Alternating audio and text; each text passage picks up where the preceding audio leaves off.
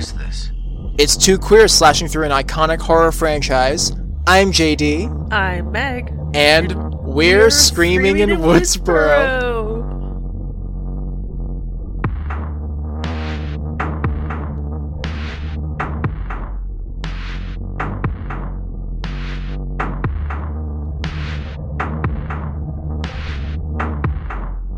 What's your favorite scary movie? We're back. Woohoo! We're finally talking about it. We're talking about the movie that I've been waiting for this entire podcast. We really should have just gone backwards, of course. We that would have been really fun. It would have been an interesting twist. Coming October 2023, Swinging Woodsboro's back, and we're going in reverse this time. Ooh. Oh, so now that I say that, I kind of want to do that next year. Because why not? I'm here for it. We should do this every year. I'm down for it. We're talking about we're going to do it to talk about. I mean, heck, next year in March. I mean, since it comes out March 31st, it will be April. But April next year, we're gonna come back and do Scream 6. Yeah, we should do the Scream series then too, like leading up to Scream 6. Even though they're not related, but that gives us some time. Anyways, this is behind the scenes talk. We are here to talk the 2022 Scream movie, just titled Scream. No Scream 5, no 5 anywhere, jauntily in the title. And also the first one not actually blessed by Wes Craven. Yes. Which is unfortunate. Yeah, Wes Craven, he passed away, I believe it was 2015 when he passed away. And I remember this, I think I remember it being my senior year of high school when he passed away, which was very... You are correct. Sucked. Yep. Yes. Yeah, it was my senior year.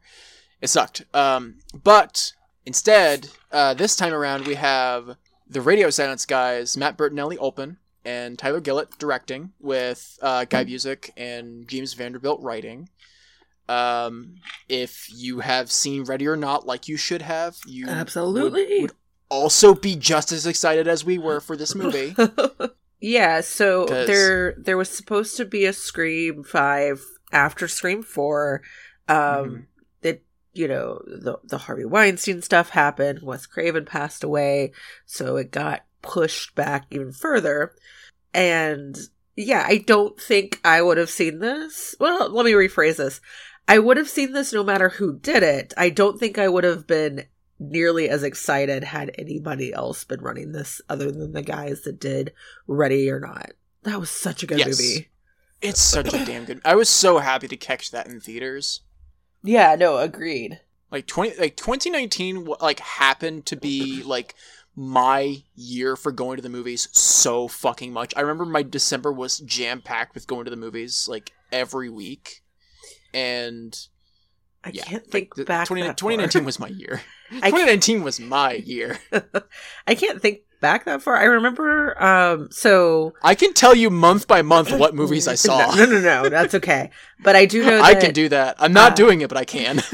That I had an Alamo Draft House pass, so I was paying to basically I could get one ticket a day. Excuse me. And I know that I was going to see movies with my friend Gina, who does Kill by Kill. And so I know I saw a lot of good things, but I am currently exhausted. And there's been 3 hellish years between then and now. But thankfully, we are getting some good horror movies this year, too. Yeah, holy shit. Can we talk about how awesome the new Hellraiser was? Haven't seen it yet. Oh, it's so good. No, because I will say. Go ahead. I will say, if you're ready for it being a sex-fueled gore fest, temper your expectations. It's not it is very gory. It has sex in it. It is not as sex-fueled as I wish it was. Still love it though. Fair. Still love it. It's still a fucking awesome movie. David Bruckner has knocked it out of the park 3 for 3 after The Night House and The Ritual. I love this man. I want him to continue making big weird horror movies. Yeah, because of the move, I have just unfortunately not been able to watch really much of anything. Except for Scream. So this one actually came out after you were aware of the series. So yes. When did you see Scream 5? I saw Scream 5 back in March. Okay. I think I forget which episode I talked about it on, but so I've seen the first one many times over the years. And then upon rewatching it back in December last year, I also just decided to say fuck it and watch Scream 2 right after for the first time. And then I was thinking, oh, I'm going to so I'll watch the other 2 sequels, and then I can go see 5 when it comes out in January. Because I didn't do that, just things happened. So then in March, it showed up, I believe, on Paramount Plus with the rest of the movies. So I sat one night and just watched 3, 4, and 5 back to back to back. Nice. And since then, I have watched 5 probably 6 or 7 times. So I knew 5 was coming. I had texted my oldest and dearest friend, Robin, who I saw 4 with. It was like, we're going to do it. We're going to go see 5 together. Omicron happened. I am immunocompromised. There was no way I was getting out. Like, legitimately had the, like, internal conflict for the first time of being like, this is something that I really want to do, and COVID was like, no. So I also waited until Paramount Plus had it, and I watched it 5 times the first month. Like, no joke. I think I watched it 2 times the first day. Like, it was fun because by this point, Red had seen them, so he recognized what I was watching without, it didn't take him long. He remembers all the characters. Definitely going to have him on next year to talk about it because, again, had a move. I'm bummed that we don't have him right now, but yeah. We're definitely going to have him on. Yeah. So yeah. I think I have seen it upwards of 12 times at this point. Like, legitimately today, when I don't need to watch it, I know this movie well enough. Yeah, I didn't need to rewatch it, but I just wanted to rewatch it. No, that's fair. I was like, I have the time. I'm watching this movie, I'm going to watch this. And I was thinking, like, it's the thing about Scream 5 is also, it's like, it's one of those movies where I'm like, I don't know, do I really need to rewatch it again? I sit down and I get through the opening. I'm just like, no, I need to rewatch this right now. Yeah, I need to. I feel that. So the great thing about this movie is that, unlike other horror franchises that are rebooting and ignoring the originals, again, this one is tying together the OG trilogy, not ignoring Scream 4 at all, even though it is considered the weakest of this, or one of the weaker of the series. It refuses to ignore anything. Like, it doesn't do the trends of ignoring all the quote unquote bad movies and finding like a reset point, but instead embraces everything that has happened, and continues moving forward. That being said, we actually have an OG cast that feels like it's gonna stay, or new cast. Yeah, I'm gonna make a comparison here to comic books, and specifically like superhero comics. So I see like every other slasher franchise that does this, and we have Friday the 13th, Halloween, Nightmare on Elm Street. Nightmare on Elm Street doesn't do that much. But there is a remake, and then there's Freddy vs. Jason. We don't need to get into that. Or like Texas Chainsaw Massacre, where like they all have the basically different timelines essentially. So like I see it as like all the superhero comics that have reboots and relaunches, where it's like, here, like if you just want like this side of this character, here you can read this section, or you can read this miniseries, or read this run, or whatever. Whereas Scream is like Grant Morrison, where it's like, no, we're embracing everything. Yes. And yeah. It doesn't matter. Like, just everything. Yes, and it does a good job of calling out a lot of things and recognizing that we are in a new era of horror, this quote-unquote elevated horror, which is just like really shitting on awards and Hollywood because of Hollywood, and thus the general public, for the most part, doesn't consider horror to be like an actual elevated work of art. Wes Craven commented on this in the third one in a way too, of, working on a horror movie so that they can get to do the movie they want to do. So it's just another commentary on that. And I really appreciate that. Like, it doesn't shit on the horror we're putting out now. It recognizes how good, Nope, Us, Get Out, Hereditary, Midnight Summer. I mean, I dated one of those asshole jerk-offs that, was like, Hereditary is not actually a horror movie. It's a drama movie. And I was like, fuck off. Just fuck off. The Babadook is a horror movie, goddammit. It's scary as shit. Yes. Oh, The Witch, which I still haven't seen because this man shit on it so much. The Witch? Yes. It's unfortunate. Okay. Because everybody tells me I would love it. I haven't seen it yet, but I do own it. And that's fair. Do love, I am someone who I really love The Lighthouse and The Northman. Oh my god, The Lighthouse broke me. Dude. Oh, literally I saw it the best way. I saw it the best way. It was, so I discovered, and they're no longer open, it really makes me sad, there was an independent theater in Fort Worth called the Grand Barry Theater, and the way they named themselves was there were two different theaters called the Grand and the Barry that were like I believe the Grand was known as like the white movie theater and the Barry was the black movie theater. So we're gonna take the names of these two well-known indie theaters and combine them to basically have a symbol of equality and inclusivity within the community, within the movie community in this city. And I discovered them, and I went to a double feature of The Report, the Adam Driver movie about all about the report on torture during the War on Terror, which was awful.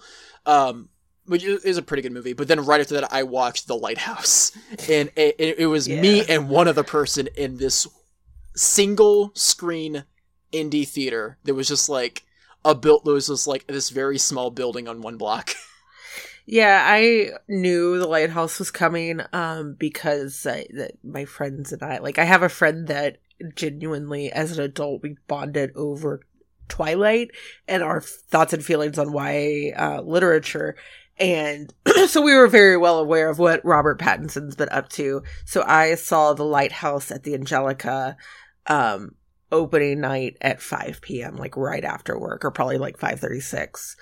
And best way. Yes, and like my back was hurting so much by the end of it because I slid so far down into my chair because I don't like water. So I had no idea where this movie was going to be.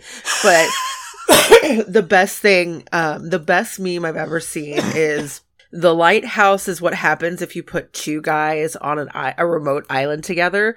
Portrait of a Woman on Fire is what happened if you put two women together on an island. So yeah. See, also everyone. Perfect double feature. Yeah, no, agreed. So, yeah, there you go. So yeah, that we are living in a time where these horror movies cross other genres, and you get these asshole dudes that are like, "Oh, what is true horror?" and referring back to essentially the time of the 70s and the slashers of the 90s as well, and things like that. Also, like, I love the fact that after, like, Scream coming out in January, and then throughout the rest of 2022, we have had banger after banger horror movie this whole year. Like, we had, just very recently, we had Smile and Barbarian, movies that, like, made huge amounts of money and are good. Yes. Haven't seen either, but yes. Like, I highly recommend it. I understand that, like, it's not, like, we like, talking box office is really like in regards to like a movie's success is like, yes, I understand that people don't like it, but it is important because if a movie is successful, that means you get to make more of them. Yeah. And because like people are like, studios need to realize it's like, yeah, you don't really need that much money to make a good horror movie. Yeah. No. So the thing you said there about it being released in January is also super important because prior to, I'd say The Boy especially, but Really Get Out is the turning point. You had January as a time, January through about, I would say March, nobody's really going to the movies after, no one's really going to see things other than Oscar movies at this point. The things that they missed over the holidays. So you release the movies that you don't expect to do well.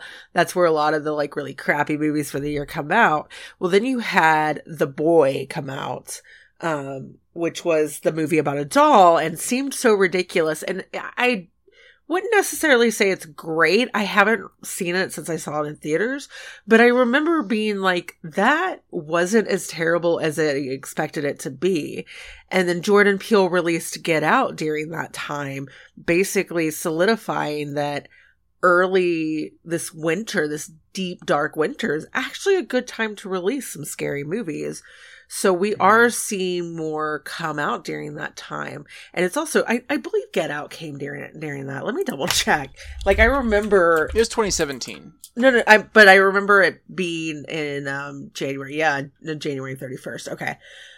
So... Yeah, because I specifically remember buying my Get Out DVD in March. And, like, Get Out did so well in the Oscars. I feel like I'm regretting saying this, but it did fucking well.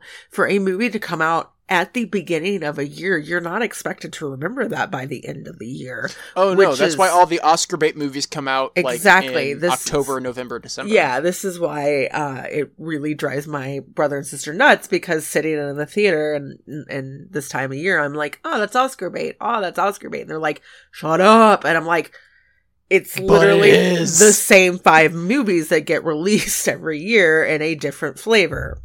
So and then Rian Johnson's like, here, have a whodunit with Daniel Craig. Yes. So it's really, we are in a really cool time where the theater norms of the early aughts or mid aughts too are really kind of wiped away, and we're in a different kind of reboots.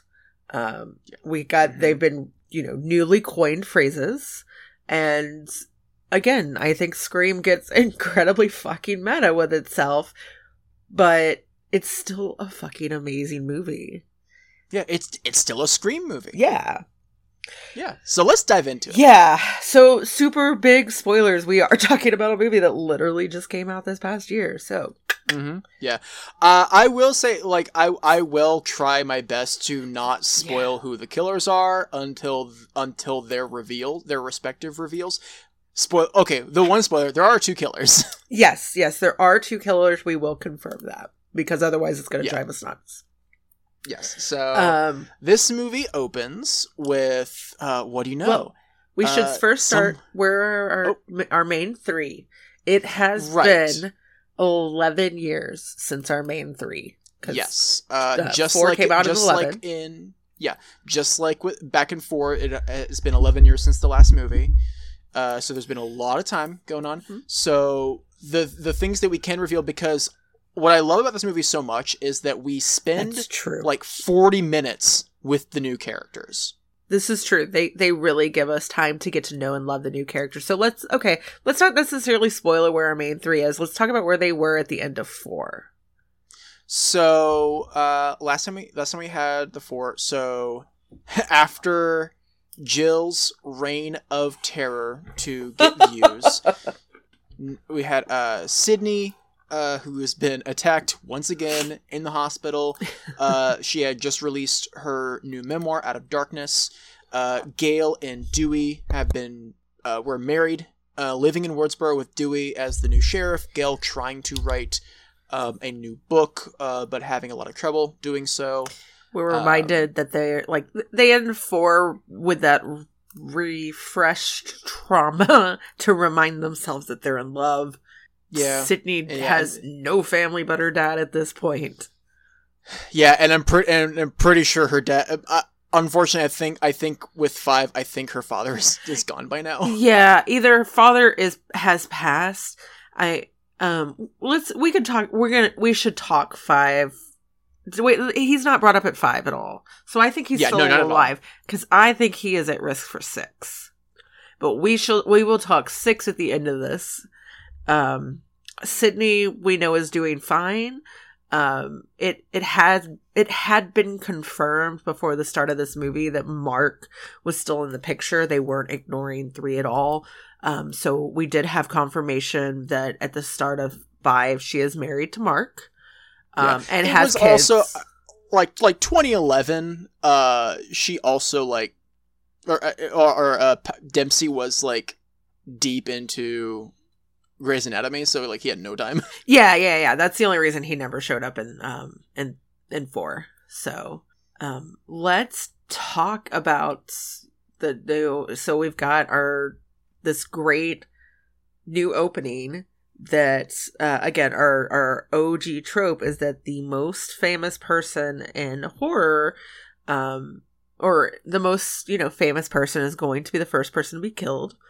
And they in 4 killed what was it, 4 different people before, no, 6 people before starting people the movie. So like, how do you go about changing that trope, and who is that famous person?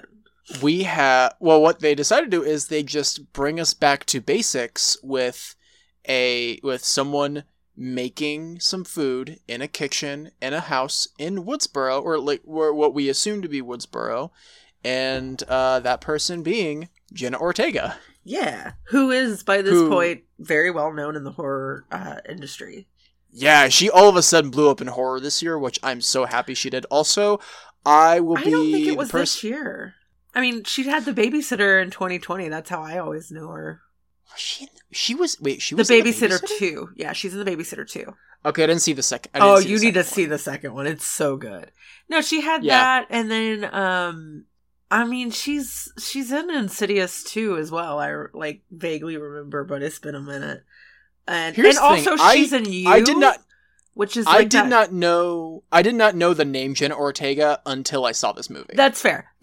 So by the time that's not true. I saw X first because I saw that in theaters in February. So I did know her in that one first, only because I saw it first. That's fair. So by the time Scream had come out, she had been in The Babysitter Killer Queen on Netflix, which is, I personally think, a really great sequel to The Babysitter. And then a movie I really like. She also was in season 2 of You, which is a horror show, in my opinion. I mean, it's about a stalker who essentially has murdered a lot of people at this point. It's like watching a slasher movie from the slasher's point of view, trying to convince himself he's the good guy. So I do want to watch this show, if only so I can get to season 3 and watch Chelsea Peretti. Yes, no, I haven't seen season 3 yet, but it's really good. There's a great we are deep in, well, this comes out Monday. This is not me dating this then. We're deep in Taylor Swift Midnight Anti-Hero. It's me. Hi. Yes, we are. And so there was a great TikTok with him the other day, but she blew up this year for sure and became maybe a more well-known name, but she, I would say, was starting to become like the new Scream Queen a couple years ago. Okay. So we have Jenna Ortega here as Tara. And she is waiting for her friend Amber to come over. She convinces her by saying that she's gonna unlock the liquor cabinet, which as a teenager, yeah, that is always an incentive to go over to your friend's house. It's like, hey, I got the liquor cabinet open, like, hey, let's party. And she gets she starts getting a phone call, and she doesn't answer it off the landline. And then she gets the phone call again, and she finally answers. And she hears a voice that we, as the audience, recognizes, but she doesn't. Because she don't like those dumb slasher movies. She likes elevated horror. Only elevated horror. Yeah, Amber is played by Mikey Madison, who... Yes. I was kind of like, why are you familiar? It's because I've seen Once Upon a Time in Hollywood. I don't know how well known she was, but I didn't really know her. I think she's fucking fantastic in this, and I'm excited to see what she does. She is. Yes. I I really love once I had one of the most unhinged double features in my life when I saw Once Upon a Time in Hollywood, followed by Hobbs and Shaw. That's a good palate cleanser. You know what? Actually, I totally respect that. I need to see both of these movies, and I was like, I have a bunch of time. Let me see both of them. I did not realize that it was based on a murder because I am not a true crime buff. I was actually really kind of upset when I saw the end of Once Upon a Time in Hollywood. Anyways, that's another story for another time. Yeah, we learned that Tara's mom is an alcoholic. She's been going to AA from the sounds of it. Like, none of this is surprising to her daughter. No. And yeah, it's not Amber. It's not Amber. It becomes shocking. Real evident.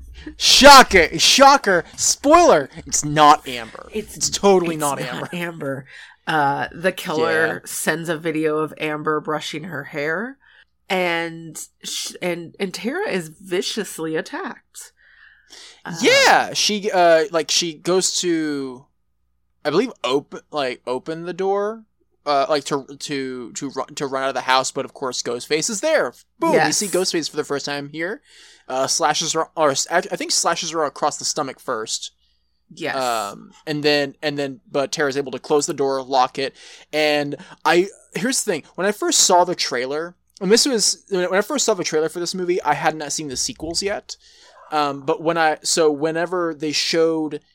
They were showing her using her phone to lock to activate the lock system in the house, and then Ghostface unlocking it, her locking it again, and then going back and forth.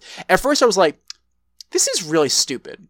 I don't know if I like this." But then watching the sequels, I was like, "Wait, no, this actually makes a ton of sense for Ghostface. This actually makes a lot of sense. Yes. Ghostface would totally pull this shit." Yes, it's so funny in a horrific way, for sure. Yeah, exactly. Yes, exactly. And then Ghostface, and I so love the line when he calls back and Ghostface says a bonus question. Yes. Do you think I was able to get in the house before you could lock the system again? And then just pops out. And then, okay, so I was thinking about this. So recently I rewatched the Rob Zombie Halloween movies. Sure. And I am the first one to admit, as much as I love those movies, I get they're literally only for me and me alone. And Rob Zombie. Rob Zombie made them for himself and for me. And that's it. I get it. No one else likes them. Because they are some fucking brutal as shit movies. And I was watching, there's a kill in Halloween 2. A death that happens in Halloween 2. In which Rob Zombie gave a lot of time for you to process that death, because it was a hard death for two different characters, and he was like, "No, we're going to sit in this and let these two characters process this, because this is really traumatizing for both of them, and you're going to sit with them as they process and mourn this character." And I was thinking, wow, holy shit! I feel like that works in a post-Scream world, because Scream taught us that with Drew Barrymore in the opening of the first movie, and I would also argue Sarah Michelle Gellar in Scream 2. No, that's fair. That's fair. They Scream likes to linger on the after effects of a death of no, this is going to haunt. No, this is fucked up. This is sad, and it shouldn't be happening, but it is, because there's this person who thinks of himself as an arbiter of death is just killing someone, and it sucks, and it shouldn't be happening, but it is, and here you go. And it's happening here where Ghostface breaks Tara's leg, just stomps on her ankle, and breaks her leg. Yes, it's brutal. And as we get confirmed, stabs her 7 times. Yes. There's also a couple of things that get confirmed and are really cool about this before we get too far into it. She IMDb's the answers, and the killer isn't watching, because the killer is always hiding somewhere. They're never directly watching, but yeah, she's able to answer the questions because she can Google it, which is very, very 20. I mean, yeah, if someone called me now and was like, you need to know this answer, I'm fucking Googling it. And I'm over here like, here's the thing. I already read everything on IMDb, so I know this. Well, like, again, like... I am IMDb. You just called IMDb, goddammit. She's not a Stab series fan. But we... Yep, she does say that she, like, her favorite movie is The Babadook. Yep. As it is a great meditation on motherhood and grief. Yep. But we also get confirmation that Sydney lived on Elm Street, thus combining Scream and Nightmare on Elm Street, two of Wes Craven's series, in a beautiful way. Sure. It annoys you that she lives on Elm Street? No, it doesn't. I do not at all believe that, here's what I'll say. I don't think they take place in the same universe. I mean, that's like, fair.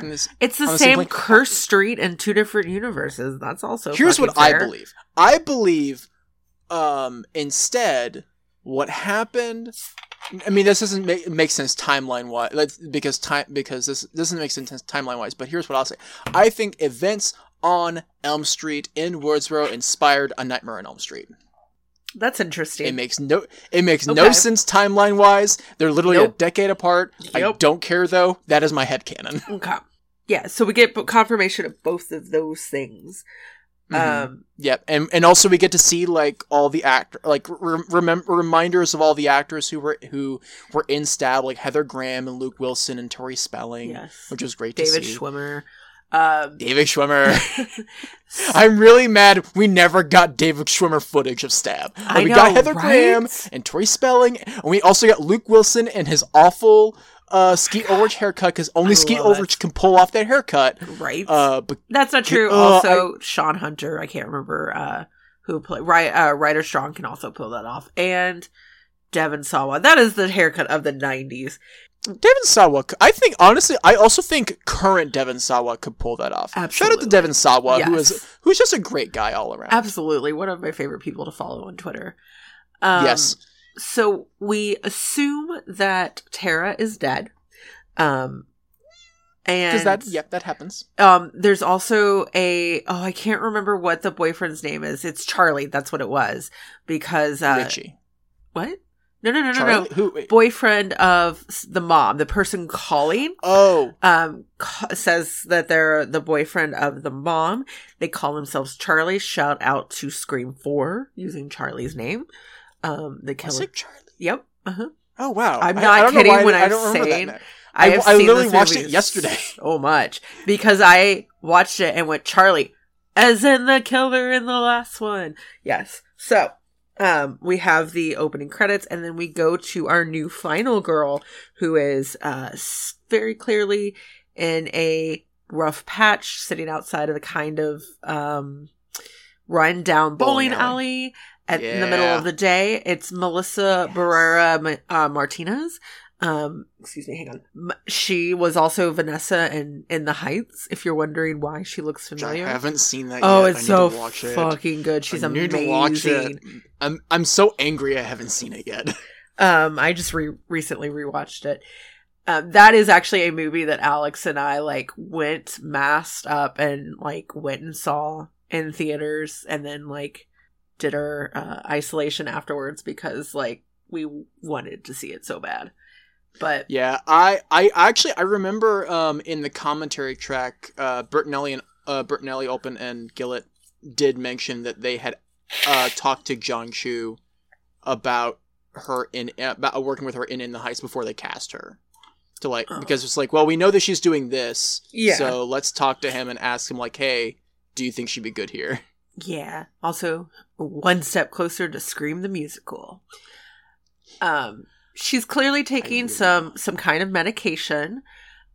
She gets this phone call about her sister, who is alive. Her sister being Tara. The best way to flip it, you don't actually kill someone. Yes. Also in this scene, we're introduced to her boyfriend, Richie.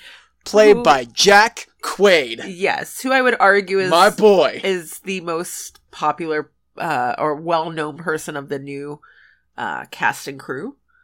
Yes, mostly because he's in The Boys. I mean, he's also, Dennis Quaid's kid, Dennis Quaid and Meg Ryan's kid. And Meg Ryan. Yeah. We cannot forget Meg Ryan. We cannot forget Meg Ryan. Because, it's like, hold up. This gorgeous human being birthed this other gorgeous human being? Hell yes. And they're all talented. Yes. She's also... Sometimes the nepotism babies, they're actually really talented. She's being called by Dylan Minnette, who plays Wes. Very much like a well-known teen actor. Like, hearing his voice, you immediately are like, oh, I recognize that. Especially if you've ever seen 13 Reasons Why. I'm sorry if you have. Yeah, we don't need to get into that. I did not watch it. So... yeah, we've got Jack Quaid. I'm totally Samantha. Her name's Samantha, right? Sam? Yeah. Yeah. Okay. Which makes it even funnier because in my head, I'm always like, every Samantha is a problem in my life. So I was immediately already. But it's okay because she's a Sam. She's fair. A Sam, not a Samantha. That's fair. Her last name, her and Tara's last name is also Carpenter. Shout out to John Carpenter. Yes. Look, all the best Samanthas are actually Sams, and that's why they're great. Also, I love such a great little flirty line of he asks like, "Hey, what you taking there?" as a joke, and she goes, "Your boner pills." Yes. He goes, "You are my boner pill," and they're immediately just like, "No, that didn't work." No, but I'm over here just like, yes, awkward flirting. We love it. We love it. Yes. Yeah, Jack Quaid really leans into his like adorable awkwardness in this, I think. Yes, he does. I love it. I love him so much. He's such a beautiful boy. He also is not aware of the Stab movies, really. Like, probably is aware they existed, never has seen them, doesn't recognize Woodsboro as like a, the hellmouth that it is. Which I love. I love having that character there to like, yes, to basically point out, it's like, this is some crazy shit going on here. Yeah, he becomes kind of that, the voice of like summarizing what's kind of happened because he's also experiencing it. I also really like the fact, so Tara is alive. Again, turning over that. Watching that opening fight and struggle, like, it's brutal, don't get me wrong, but it is very clearly inexperienced, and I think it does a great job for like leading to her being alive. Like, it's not intentional, they meant to kill Tara, so to get Sam to come back to town, like, that is entirely the intent. And we show up in Tara's hospital room. Well, wait, before that, we are introduced to the rest of our cast. That's what I was going to say. And the rest of the cast is there. Because like right after Wes hangs up, we are then introduced to the rest of the cast. Yes. Right outside of school. So we've got. Oh, that's Wes, right. I did forget that school happened beforehand. Yeah, we're also officially introduced to Amber. We already knew about Amber. Yes. We're officially introduced to her here. We also get introduced to the Meeks Martin twins. Yes. Mindy and Chad. Yes. Played by Mason Gooding and Jasmine Savoy Brown. Mason Gooding being recently of oh god, what was he in that is... He was in Booksmart, which is where I first saw him. He's also in... What did I see him in He's also in Love, Victor, but I swear I've seen him in something else too that... Never mind, I must be thinking someone else. I didn't watch Love, Victor. I didn't want to watch that because I really loved Love, Simon. Yeah, I thought I had seen him, but it must have been Booksmart that I had seen him in as well. Again, and the other being Jasmine Savoy Brown, who is now also well known for Yellow Jackets, which if you haven't seen, it's fucking amazing. I've only seen the pilot, but I really need to get back to it. I love that pilot. She is. Let me also double check pronouns. And she's also great in that pilot. Yes. She's also a musician as well. Check out her music; it's awesome. That's really cool. I didn't know that part. Yeah, in fact, Jack Quaid was in a music video for one of her songs. Oh, that's really. Oh, that's right. That's right. Recently, that's right. Yeah, and also one of her Yellow Jackets co-stars was in it as well. I'm blanking on her name. Yeah. Yeah, I am so excited to see her blow up more. She's also like in this episode of Brooklyn Nine-Nine that I just really love. She plays like this. She plays the villain. It's a great moment. Anyways, I fucking have. I want her to play villains. She'd kill it. The biggest crush. Both like. In a like can't wait to see what they do, and also like oh my god, like crush. How are you allowed to be this gorgeous crush? Yes, on Jasmine Savoy Brown, like especially with Yellow Jackets, it's just fucking phenomenal. She is so amazing, and I love that these two are picked to play Randy's inheritance, or like the niece and nephew. Yeah, they're inheriting his role of the nerd.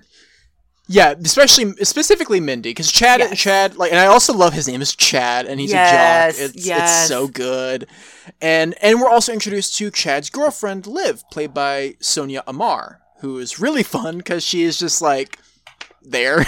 Yes, she's kind of like she's got like she's typical teenager, got the colored hair, and has the overprotective boyfriend, had a summer fling with Kyle Gallner of all people. Right? So happy to see Kyle Gallner here so underutilized as a crusty douchebag. Yes, I love him, and I'm so bummed that he is like only in this for the splittest of seconds. And yeah, I love the girlfriend's very flat. She's not flat. She's boring.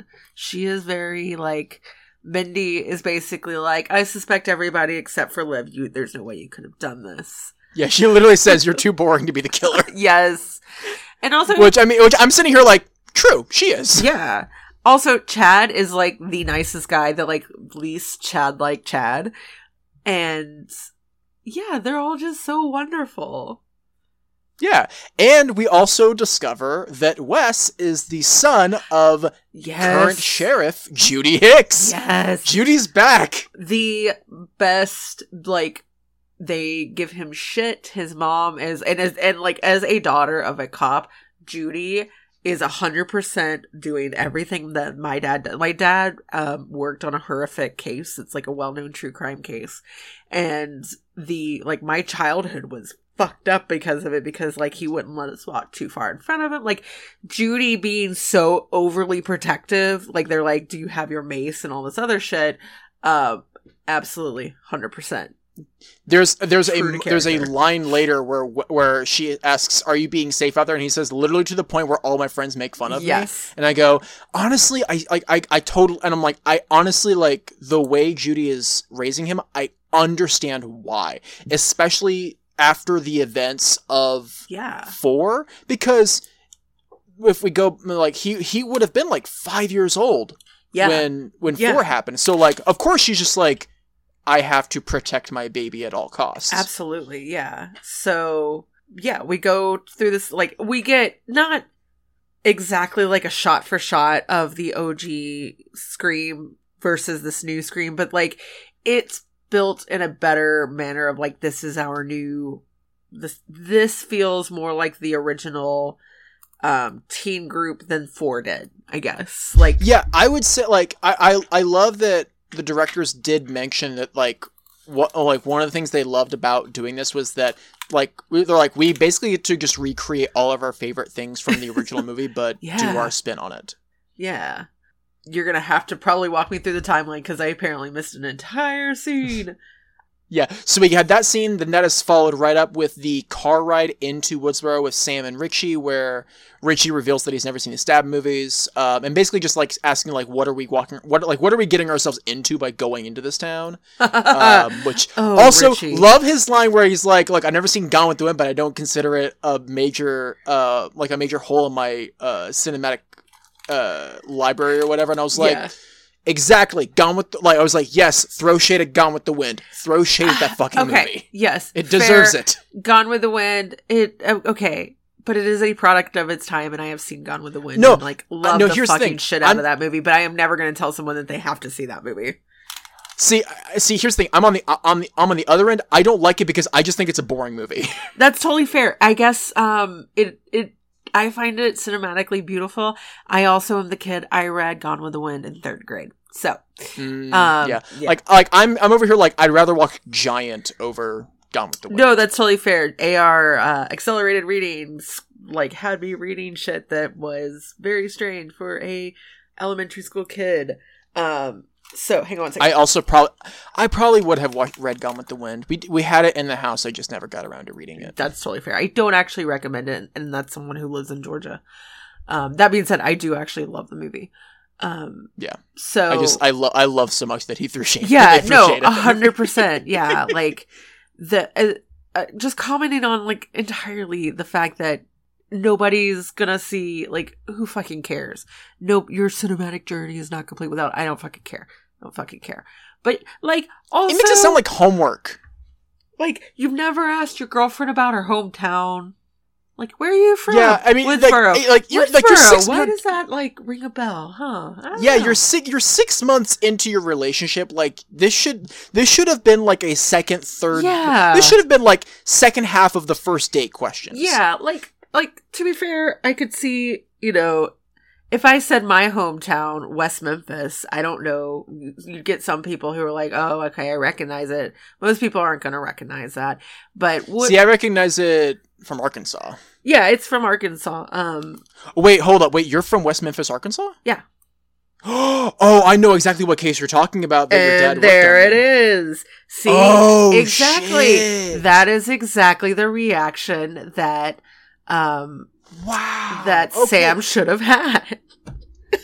Yeah. Oh God. Okay. Yes. Am I making more sense? Wow. Do I make more sense now? Yes. Oh my God. Okay. Hold. Yeah. Oh no. I think this is in part why I really love these movies, is because as someone who's like been in a town that has experienced a very shitty and scary and stressful, like a horrific thing to happen. Where there are like multiple documentaries and movies and books all about that case. Yeah, like it's oh my God. Yeah, fun fact, my dad is in those. Anyway. Yeah, so everyone, if you don't know what I'm talking about, like just Google West Memphis 3. Nope, yep, So and we're gonna move past it now. Yep. So but it is very weird that Richie hadn't put together anything like that, but also that's fine. He's kind of a douchebag 20-year-old, you know, he's whatever. They show up to the hospital room. Mm-hmm. Amber very clearly doesn't like Sam. Sam introduces the twins and Wes as the kid she used to babysit, which Wes makes a comment about. He's very clearly interested in Tara. I've always gotten vibes that Amber and Tara were something, but maybe, or more like Amber wanted something. Maybe wanted there to be something more. Maybe it was more that Wes and Amber both really had feelings for Tara. I always thought that Tara and Amber were it was never said, but are a couple. Mostly because of how Amber is in the hospital with Tara, you know, do you have your inhaler, blah, blah, blah, blah, blah. Again, their mom's an alcoholic. Sam's been gone for a few years. It's very clear. Tara definitely has some abandonment issues, if not some other stuff. If she's not in therapy, she should be. Yeah. She's breaking into the liquor cabinet. I mean, yeah, as a teenager. Yeah. I mean, like, for some teenagers, it's like, oh, you just want to party, and you know, like, yeah, some teenagers just want to party, and that's fine. Yeah. Others is like, no, you like, your parents need to be paying some therapy bills right now. That night, we get the second murder. Yes, so we have the bar scene where we get the rest of the friend group. Also, because Liv did not join them at the hospital. She said she had to take care of something, which does like cast a little bit of doubt on Liv. It's like, okay, like I think Mindy did look at, or someone looked at Liv kind of sideways. I think it was Wes. I think Wes looked at her sideways, like, why don't you go come see Tara in the hospital? That's kind of weird. But we see Liv again now. She's back with the group. And they're all at a pool table discussing shit about the case. Everyone's kind of like lightly pointing fingers at each other. Yeah, talking about why it could be anybody else. Yeah, Mindy points fingers at Wes. The whole like if I can't have her, no one can thing. Mm-hmm. And then I think Amber kind of points a finger at Sam, mostly just because Amber is being very protective of Tara, which it's Amber seeing her day to day does make sense. I will I can't fault that. And then Vince, our boy Kyle Gallner, shows right back up, pulls a fucking switchblade on Chad. Oh my god, yes. I am so bummed. There are deleted scenes of him and Dewey, which, like, I get it. At this point, we still haven't really seen any of the OG3 yet. So, like, I get them cutting out that, but man, like, he is so underutilized in this movie. Like, if you're looking at him and being like, I don't know, is this guy, like, go watch Veronica Mars season 2. He is... Also, go watch Jennifer's Body. Yes. Like, he is also a talented actor. I mentioned earlier, Smile. He's great. Oh, is he in Smile? I didn't know he's in Smile. Also. He's so good. He's so good. Also, tying it to Scream a little bit, Sosie Bacon, who appears in the first couple episodes of Scream season 1, Sosie Bacon is the lead in that movie. Oh, that's awesome. And she's fucking great. She's so good. And Cal Penn. Cal Penn's in it too. Oh, amazing. I'm telling you, Smile's fun. So, yeah, he gets thrown out. Everybody gets thrown out of the bar. And in the parking lot, he is murdered by Ghostface. With, Red Right Hand by Nick Cave and the Bad Seeds playing, the unofficial theme of the franchise playing out of his car, which, like, this is a dude who would definitely listen to Nick Cave on the daily. Yes. Yes. He's that kind of crusty dude. Like, not saying Nick Cave fans are all crusty, but a lot of crusty dudes are big fans of Nick Cave. At the hospital, I'm saying this as a big Nick Cave fan. That's fair. At the hospital, Sam's attacked. Yes, but very importantly, right before she gets attacked, she has a vision of none other than our boy, Billy Loomis. Yes, it is really, really good to see, I'm fucking blanking on his name. Skeet Ulrich. Thank you, Skeet Ulrich. Who, like, at this point is now, like, known as a Riverdale hot dad. Rightfully so. Yes, he's a hot dad. Absolutely. Absolutely. Again, as someone who hasn't watched the show, I've seen him in the show. 100%. Hot dad. Yes. Riverdale. Yes. Hot dads in Riverdale. Like him and Luke Perry. Yes. So rest in peace, Luke Perry.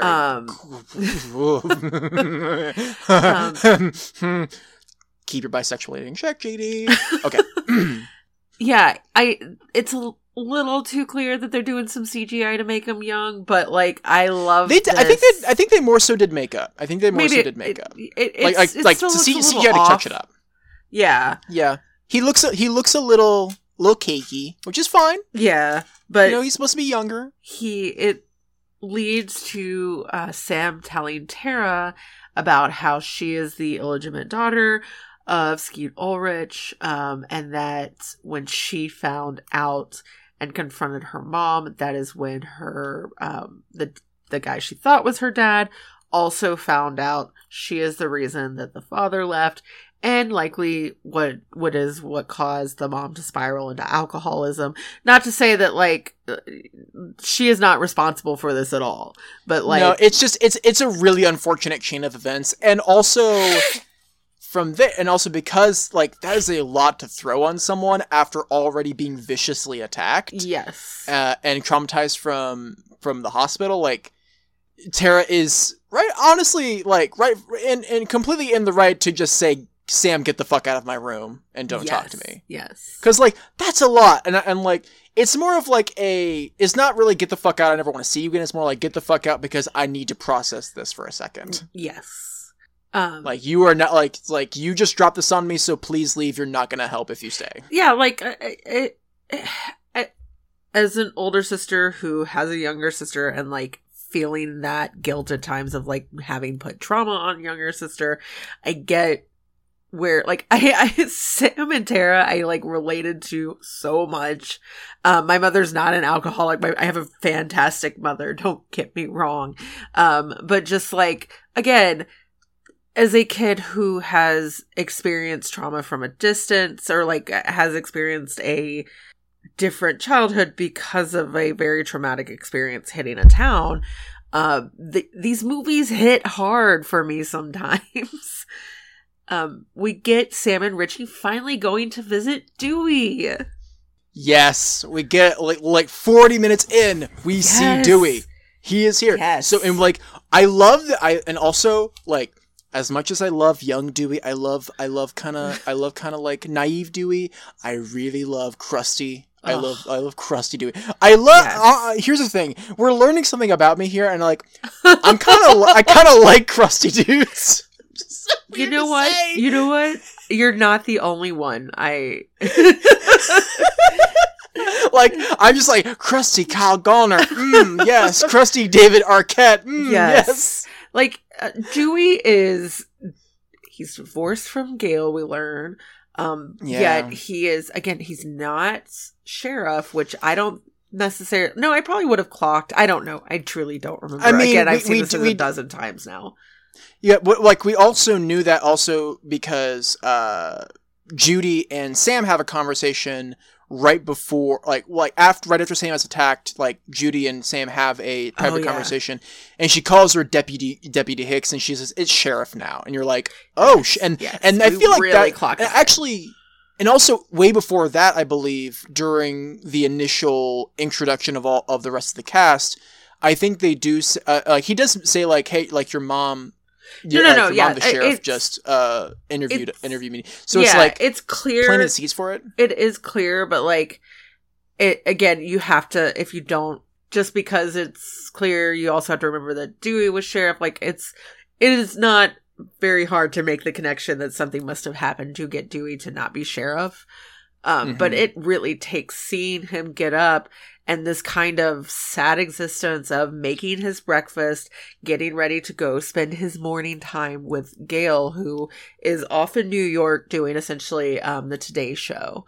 And and by make breakfast, I mean, like, he takes a bite of something, realizes it is not good, and spits it out in the sink, and then just drinks coffee. Yeah, we're assuming it's coffee. Oh, well, he does put a little Jack in there. Yeah. He pours a little Jack in there. Sam and Richie, he is not happy someone is interrupting his time with Gail. Like, this is this is what he does. He drinks and, he feels like he has failed in life. And they are taking the time away from that.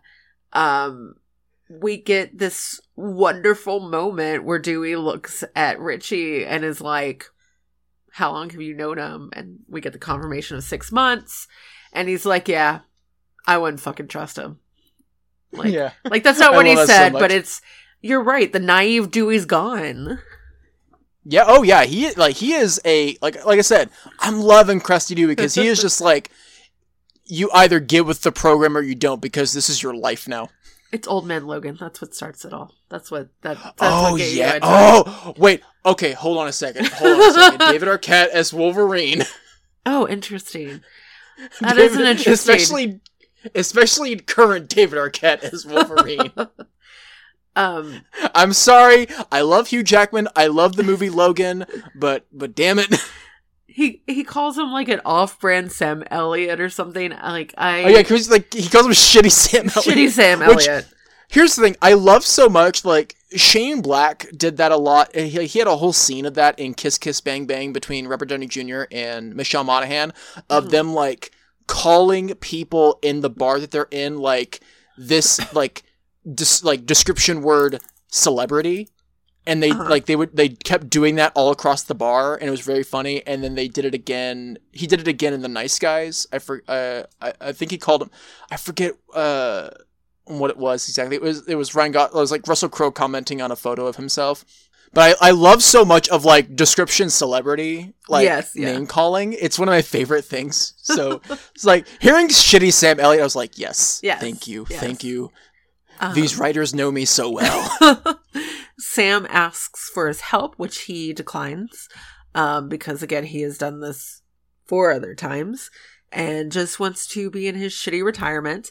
He does he does text Gail, which he calls Sydney first, which is, you know, again, the first time we see Neve Campbell, who has aged wonderfully. Sydney's out for a jog with the baby stroller. We get the confirmation that she's married to Mark. I also love her little joke of like, I think I'll keep him. Like, yes, yeah, that's like, it's one of my, honestly, it's like one of my favorite stupid little mom jokes of just like, I think I'll keep him. Yes. Nobody else is going to understand her trauma like he does. And I mean, look, going back to that line in Scream 3 when she asks, what's your favorite scary movie? He says, My Life. Like, yep. Yeah, it's like, okay, yeah, you two are like, like, you aren't like this, you're like this. Yeah, I love that. It's Dewey going, hey, shit's going down, someone's trying to lure you back, don't fucking listen to it. And Sydney's basically like, yeah, don't worry, I've put this all behind me, there's literally nothing that they can do to get me to come back. There's also this great moment where she says, I'm Sidney Prescott, of course I fucking have a gun. And I'm not a big gun believer, but like these movies, like guns are always in the final scenes. So like, of course at this point, like Sydney's probably had her gun license since movie 1, if not after movie 2. Especially after 3 when she got with Mark. Oh, absolutely. That's fair. If like if she was still hesitant by 3, he definitely got it to her. Honestly, it wouldn't surprise me if they had a serious conversation about bulletproof windows for their cars. I was going to say, as someone like again, as a daughter of a cop, knowing that my dad was very much like making sure that my stepmom had gun training, and my mother also has gun training, like, 100% doesn't surprise me Sydney carries a fucking gun. And then she's like, I'm from Texas and that's why I have gun training. I'm from the South. Like Texas, and I have an ex-army stepdad. Oh yeah, nope, that's fair. It's very clear in this conversation that Sydney and Dewey don't talk much. It's been a while since she's heard from him. She doesn't really hear from him unless it's not necessarily an emergency, but like they're not talking on the regular. But she's also not talking to Gail. Like they have all gone on with their lives in kind of a quote unquote healthy way, or Sydney has at least. Yeah, Sydney doesn't even know that Dewey isn't sheriff anymore. No, she has no idea how bad it's gotten. She is aware that they're divorced.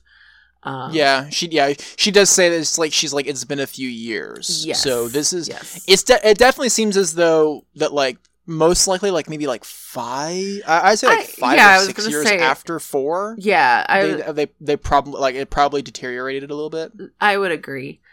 So he texts Gail basically like hey, new killer in town, don't go home, smiley face, bye.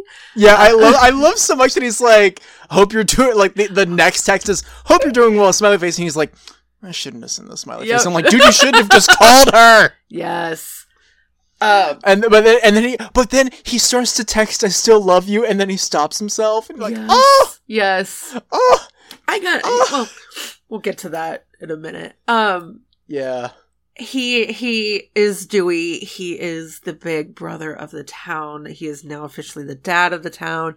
He's not going to let a fucking spree killer in. He, of course, follows Sam and Richie to Mindy. I'm sorry, he's not just the dad of the town, he's also the daddy of the town. Oh, God, you had to do it. Look, you set it up. You set it up. You're not wrong, but... You set it up. I just dunked it, okay? Yes. Sorry. Yes. It was there. So David Arquette, please call me. He follows to Mindy and Chad's house. We get Heather Matarazzo, who is back. She's back! Yes.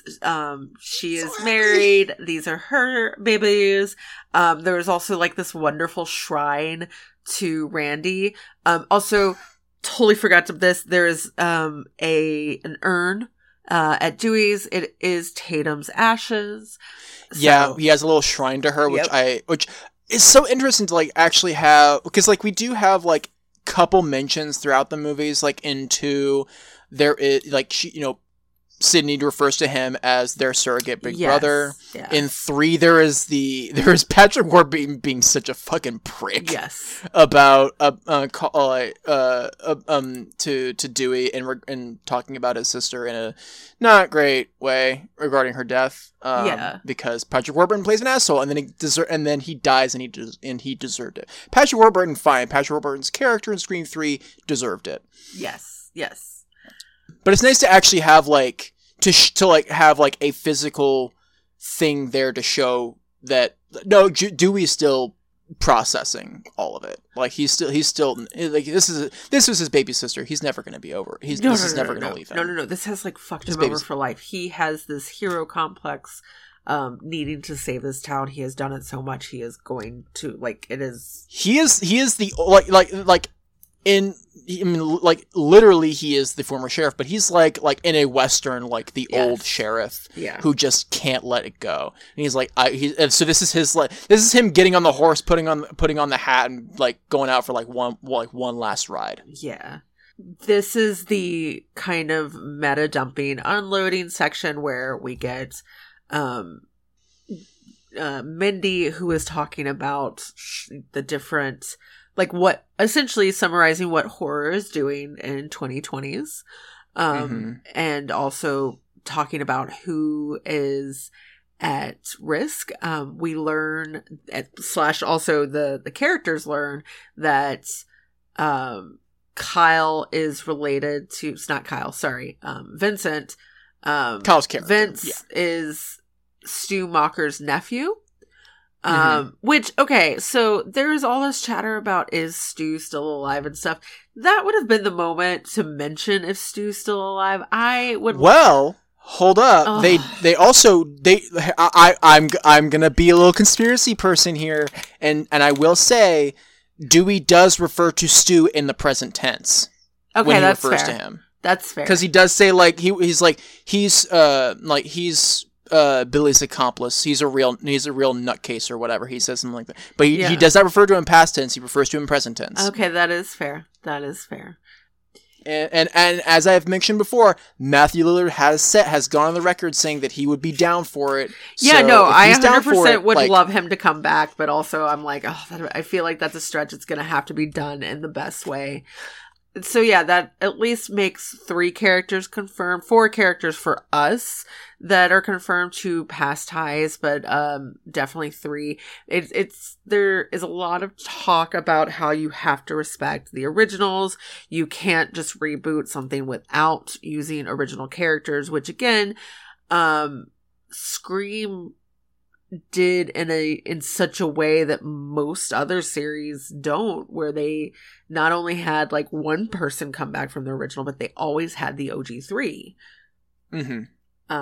Yeah, and also even respecting past sequels and bringing back Heather Matarazzo from 3, bringing back Marley Shelton from 4. Yes, 100. Again, and those are being the 2 movies that are least enjoyed, or get the most shit online.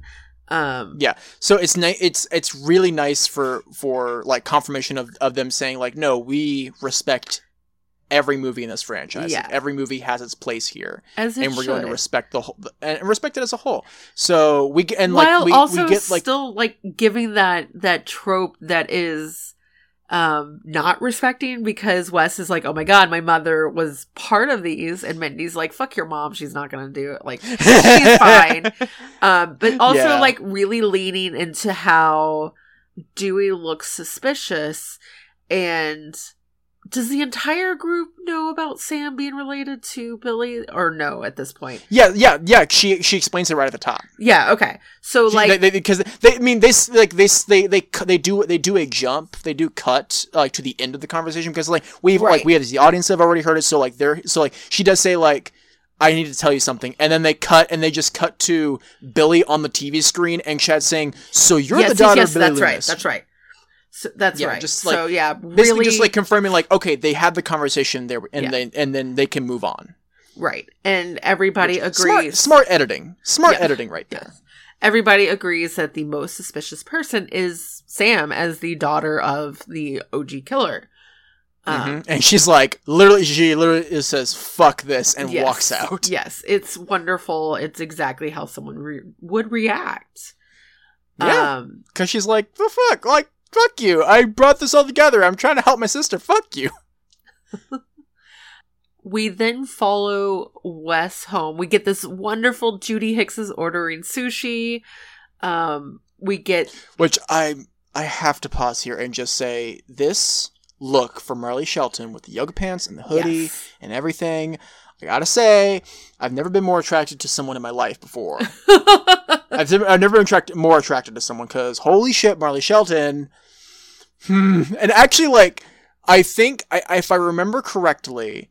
the directors in the commentary, and it's been a while since I listened to the commentary track, but if I remember correctly, they did mention that, like, they were like, we didn't really want to lead too much into, like, MILF territory, but Marley wanted to go there. That's fair. So, like, this was her, so, like, her, like, Judy really leading hard.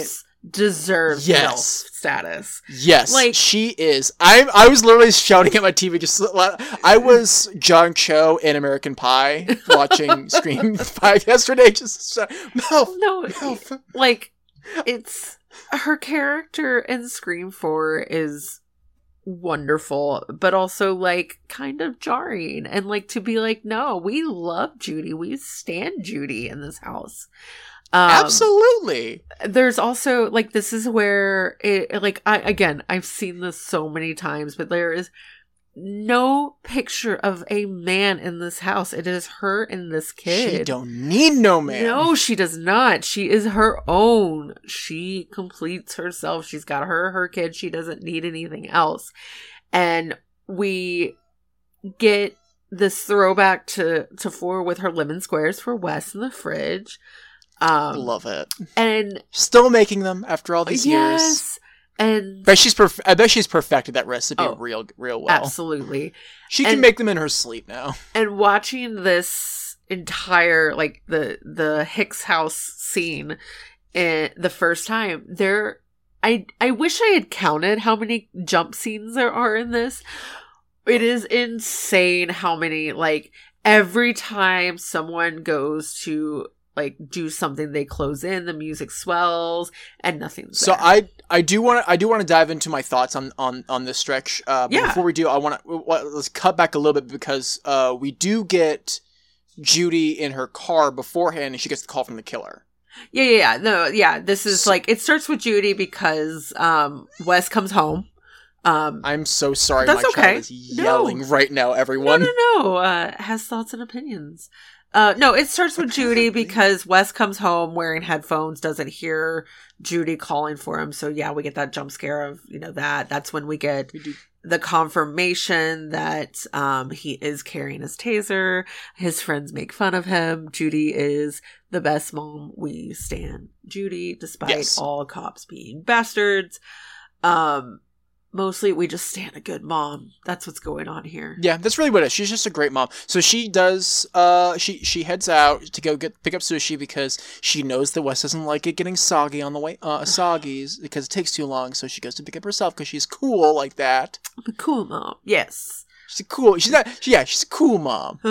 Cool mom. Who wears yoga pants and look. The killer. Out of the gutter. Anyway, she gets a call from the killer. And yeah, she turns around, goes home, immediately turns on the thing, tries to call Wes. Wes is unfortunately in the shower, misses these calls.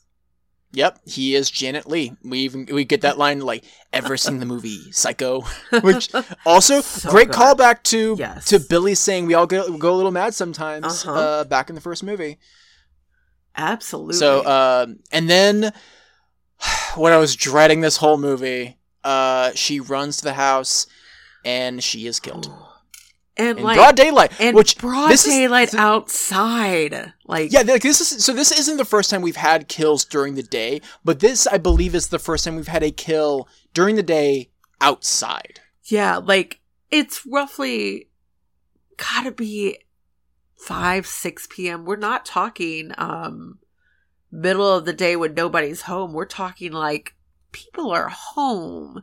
And also Wes is home. And this is literally at the front door. So we go into the scene where Wes is walking around the house, getting ready, getting the soy sauce out, chopsticks and everything. And literally it is half a dozen, if not more, jump scares. Yes, so I wanted to talk about the scene real quick.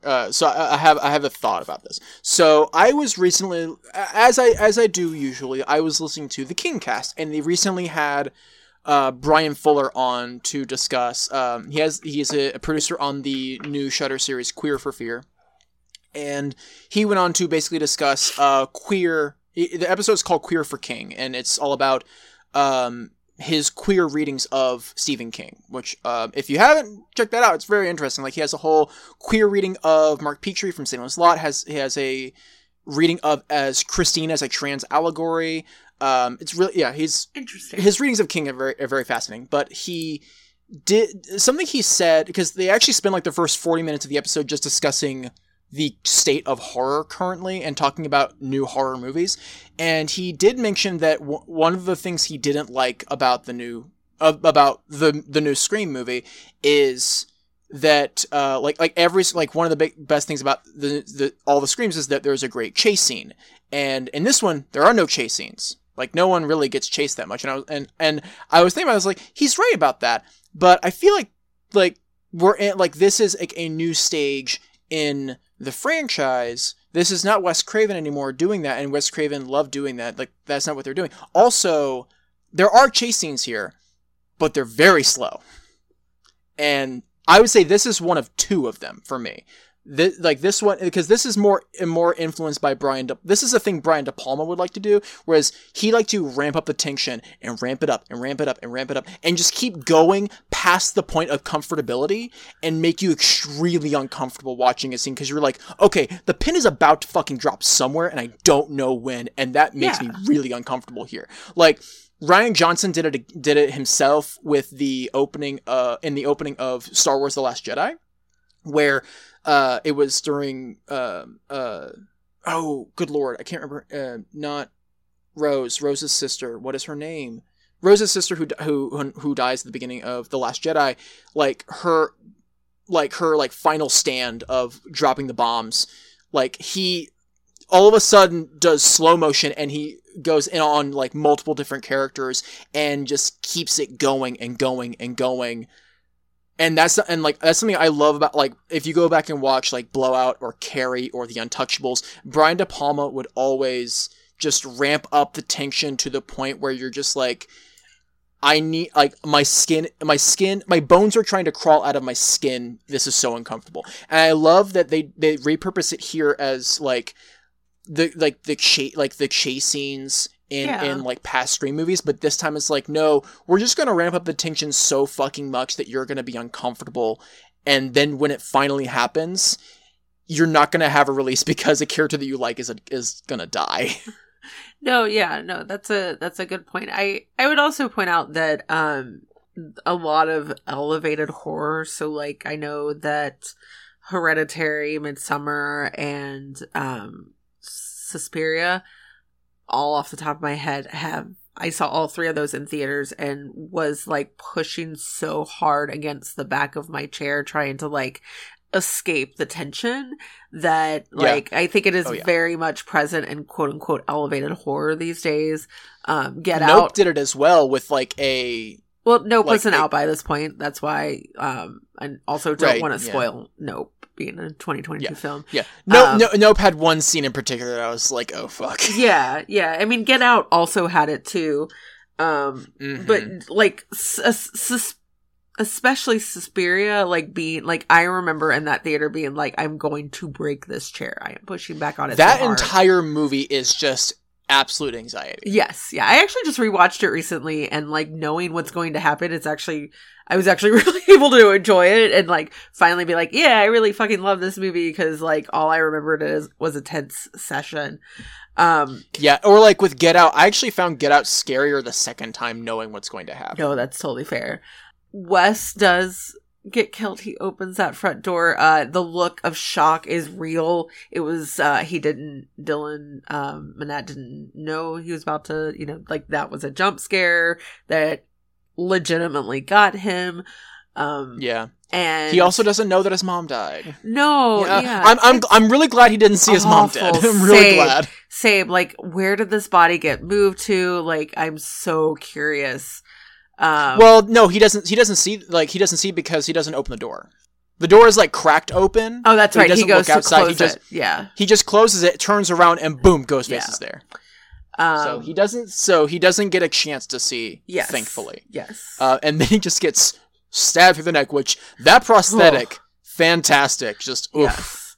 Yes. It is a death. Most of these deaths are hard to watch in this movie. Like, it is a violent movie. That's what I love so much. Is like this movie is more somber than the other films, and I think that also is just like having like the loss of the absence of Wes Craven kind of looming over it. Yeah. But also I do love that like they make sure that every death has weight here. Yes. Yeah. Nothing is done. Nothing's fun. Like all the deaths are not fun. They're actually it's like, ooh, this is hard. Yeah. The crowd outside of the Hicks house includes one Gale Weathers returning. Yeah. Oh, and then Sam showing up trying to get past the one cop, and like she's like, but my friend is there, and he just looks at her and he's like, I'm sorry. Yeah. And like I honestly, I'm like, I kind of like I empathize with the cop right there. He's like, I have no words, and he's just repeating "I'm sorry" over and over again. He's like, I have no words to say to you. No. Like, there's nothing I can do to comfort you. And he's like, I have to work this crime scene, and also like, I don't know how to comfort you. I can't comfort you here, so just sorry. I am gonna say that I hate this scene between Gale and Dewey. I have accepted it a little bit more, but it is, in my opinion, overly dramatic and a little too takes me out and is like, oh yeah, you're definitely in a movie. It's this like dramatic Gale and Dewey of like, you texted me, and it's like, you went to New York and I couldn't cut it, and I never thought you were like not the man you are. And it's this very dramatic, like them having this, and like I get it, it's a fucking movie, and like it's for us to get the summary of what happened between them and the fact that they're still in love, and like they're this perfect example of people that love each other that are just never gonna work out. Like that shit just happens. I hate it because I just don't think it's done well. I can see that. I personally love it. That's fair. I love the fact that I mean, it sucks because everyone was crying, but like I do love the fact that like when they were shooting that scene, everyone was crying on set because also this was not just Dewey and Gale having it out. This was David Arquette and Courtney Cox having it out. Yeah, as well. Yeah. Like it's like because like if you like look at every line they're saying, it's like, no, this also lines up pretty well with their relationship, because they had separated by the time Scream 4 had come out. Mm-hmm.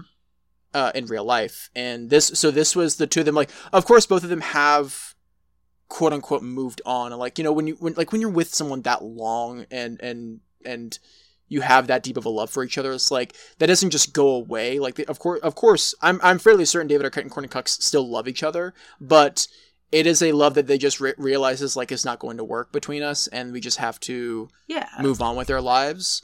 And this is very much I see this as like Dewey and Gale having it out here. This is like David Arquette and Courtney Cox from when they like initially separated at the beginning. It's like these are two people who like they just haven't communicated well, and it's now just blowing up because there's so much going on around them. Like Gale has realized that, you know, the killer is back. Dewey, having already processed that, is now dealing with the fact that a very good friend of his has just been murdered, and so there's a lot of emotions, raw emotion, just running rampant between the two of them. So they just have it out right then and there. They're like, there's no point in finding a private space for the two of them. It's like, no, we're having it out right now, and that's how it's gonna go.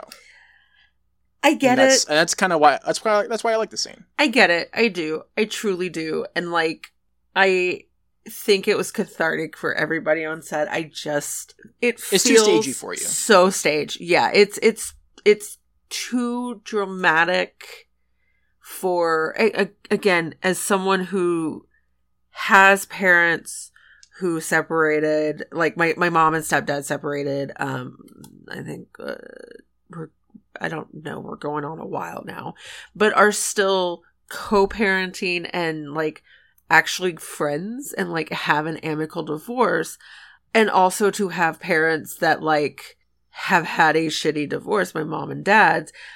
I don't see this isn't what happens. Like, Gail and Dewey don't do this in public. They have very clearly always gone off to the side.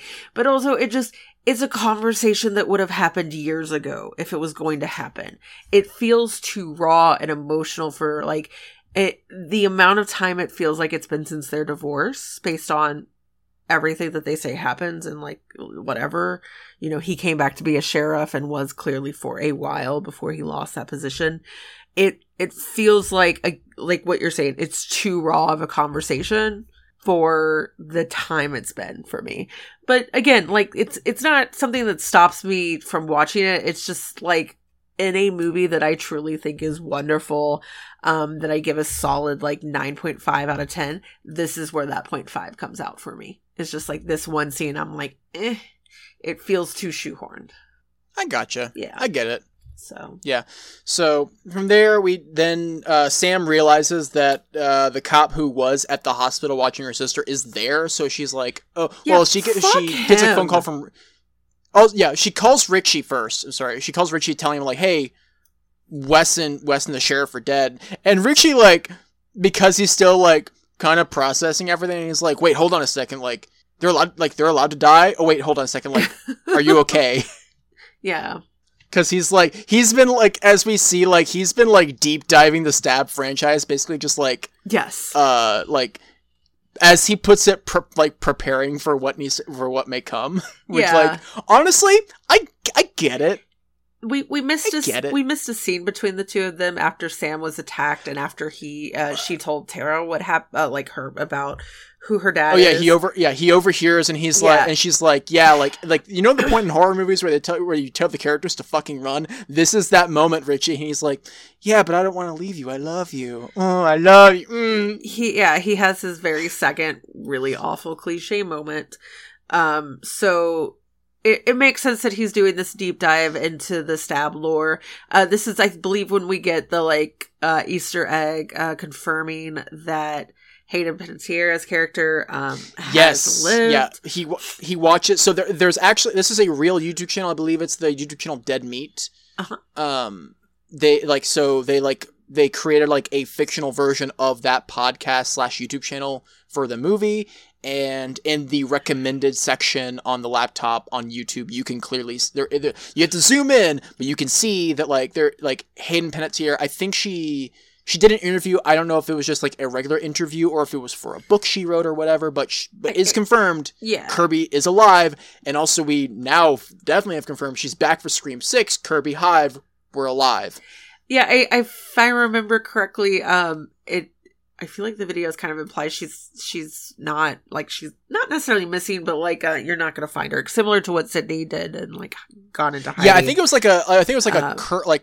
Kirby speaks up. Yeah, basically like that kind of thing. Is like her first interview in years or whatever. There is also a video. I can't remember if it was here or if it's when they're at the Meek's house, but anyways, where someone has like put together a video of like why Stu could still be alive. So like there are these little Easter eggs in the background setting up these people who again, over the 25 years we've been like, are they still alive, blah blah blah, like really just Scream loves its fans, and also does stick a big middle finger up to them in a lot of ways, but we'll get to that in a bit. So Sam and Dewey are on their way to the hospital. She's like, why the fuck would you leave? Why would you leave my sister alone? You fucking moron. Yes. And books it. Tara and Richie are both attacked. Yes. We get we get death. I gotta say, I love so much that Tara's watching Dawson's Creek. Yes. Shout out to Kevin Williamson there. She's specifically watching the episode The Scare, which was like their version of doing a slasher. Yes. And, importantly, has Scott Foley in that episode, a.k.a. Roman Bridger from Scream 3. Yes. Which I would like to say, like, I know people were just like, how does that work? And like, their directors were just like, whatever, we just wanted to have it in there. I say that is actually Roman Bridger. In this universe, Scott Foley doesn't exist. It's Roman Bridger, and he was a teen actor before he became a director. No, that's 100% a good call. So, boom. I think timeline-wise, it works. Yes. Tara hits Richie with the phone. Yes, and we get the line. Did you just hit me with the phone? Yes. Richie is just wonderful. The killer is attacking Tara while also talking to Sam and basically telling Sam that she has to choose between Tara and Richie. One of them must die. And it's actually Sam stalling while she and Dewey get up the elevator to save Richie and Tara. I, again, fully believe that the killer was trying to get rid of Tara to like cover up this mistake that they fucked up. And also, if they could also take out Richie at the same time, great. But I did not expect Tara to make it out of this. And we have hit the emotional part of this movie that I find funny because I still feel like people are like, no, it's okay. It's okay. Maybe it didn't actually happen. No, it happened. It happened, guys. It happened. Dewey died, y'all. Yes, after 5 movies. Our sweet crusty Dewey is dead. Yeah, the guy who, again, twice they trick you into thinking is dead before he pops back up. He is dead. It is a brutal death. You know it is. He comes out in a body bag dead. Yeah, like I went into this scene. They get to the elevator and there's always a second scare and he shuts that door. He does the cowboy thing of like, I gotta do it. Yes. I gotta go back. And I'm just like, no. And I'm sure you're doing the same thing sitting at home watching this. You're like watching this for the first time. You're like, oh no, they can't do it. No, they can't do it. I knew it was coming. Like Dewey has used up all of his luck points. I was not happy. Like no, let me rephrase. I think this is a very, like, Dewey goes out exactly as Dewey should. I was not prepared for as much as I was going to cry, but it became very clear it was going to happen. And I went, all right, I'm here for the ride. And then you're like, I can handle it. I can handle it as tears are just streaming down your face. I can handle it. Yep, it is. I also do love that the directors. Yeah.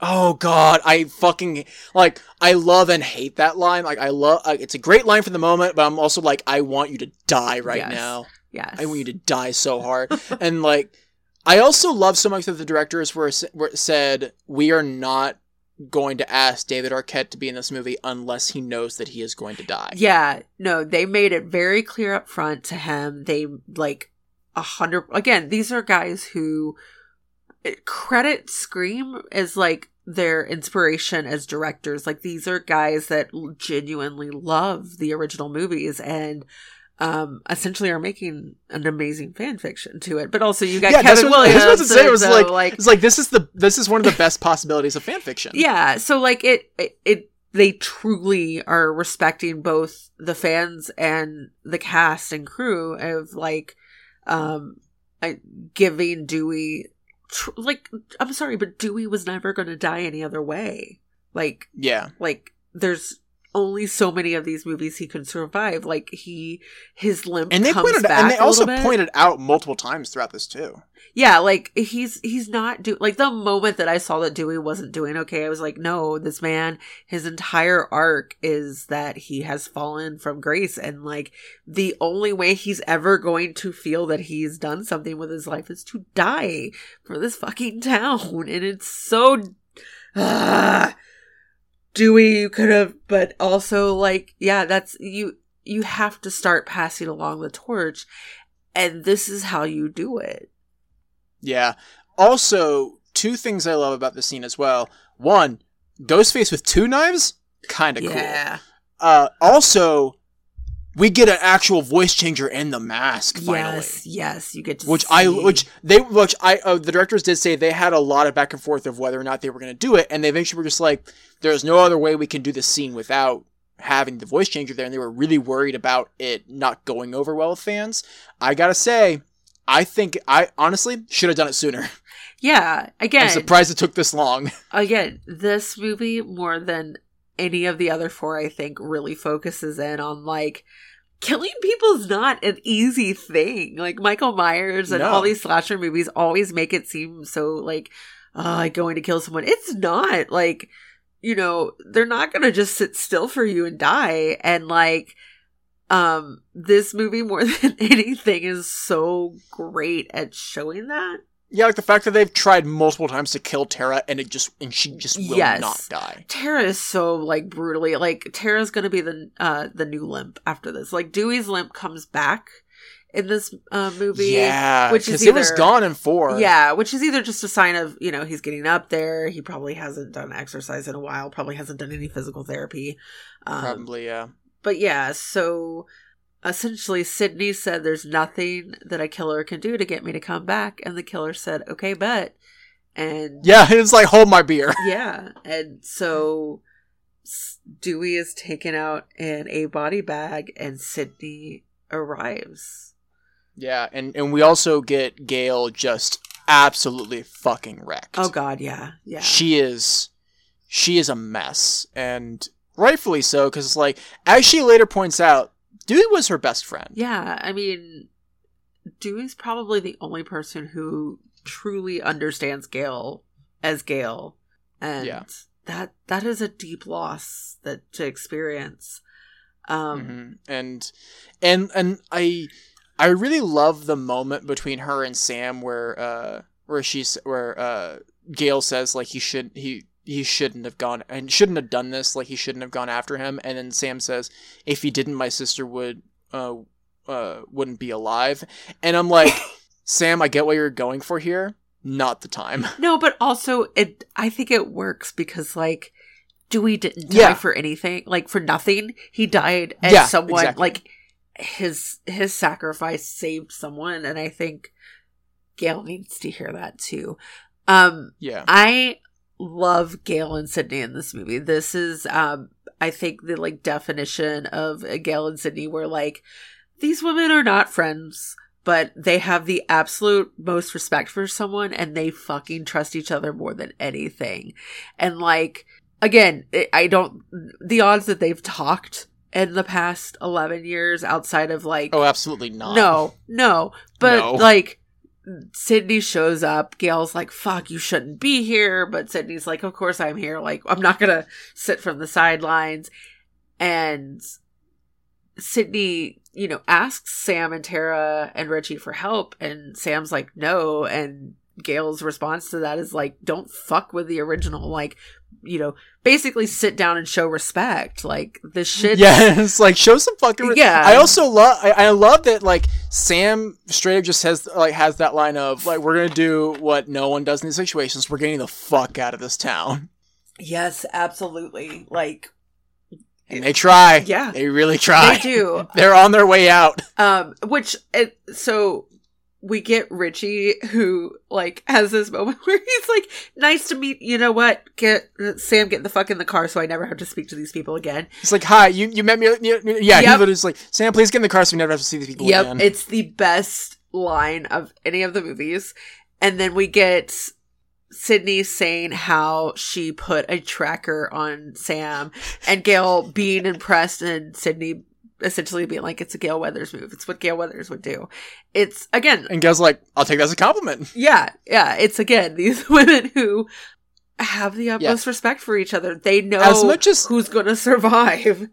Yeah, like, as much as I want them to be friends, but like rewatching these movies through your eyes, realizing that they're really not friends, but they just have this deep respect for each other. Like, I feel like even after this movie, they're still not like best friends, No. But still have that deep respect. No. But they have, I feel like they still have, excuse me, they have like a stronger bond because of Dewey's loss. Absolutely. Like, or the loss of Dewey. Gail waking up in the middle of the night having nightmares about Dewey's loss, the person she's going to call is Sydney. Sydney's never going to make her feel bad about that. Sydney's going to answer the phone every time Gail calls. She's going to listen.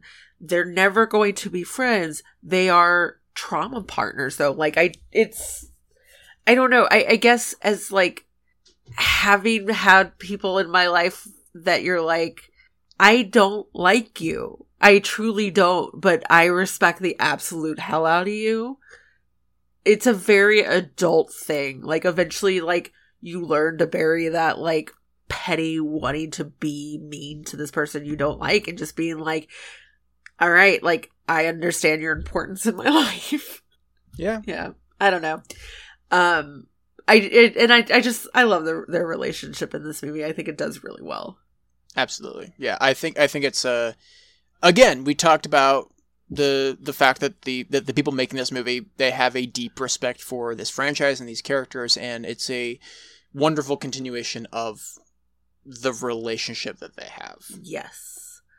And now we have Richie and Tara and Sam, and they're like, we're getting the fuck out of this town, except Tara can't find her inhaler. Yes, and I look like they set it up right there. They set it up. Also, set up, reminder, payoff. Like having the setup there in the opening, like her taking the hit on her inhaler, like and having her inhaler there. Then the reminder later of Amber asking her if she had the extra inhaler, and then payoff. We brought it back, and it gets us into a house, which I did not realize on the first go-around whose house this was. Okay, that's fair. Again, until the reveal. As someone who has watched this so many times, the moment that Amber comes down that staircase, it was like, that is Stu Macher's house. They did a great job of remaking this house. But again, Red, who has only watched these once or twice in the past year, didn't recognize it until that moment when it's revealed that it is Stu Macher's house.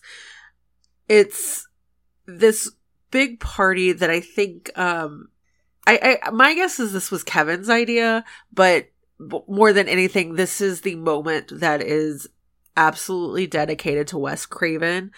They are celebrating Wes, or basically honoring the character Wes. Wes's death. As Amber points out, it's a memorial. It is a memorial, but it also, if you listen into the background, you will hear Matthew Lillard, Drew Barrymore's there, Jamie Kennedy, Hayden Panettiere, Henry Winkler, Adam Brody. Like, all of these people came in and provided voiceovers and just background voices and like celebrating Wes.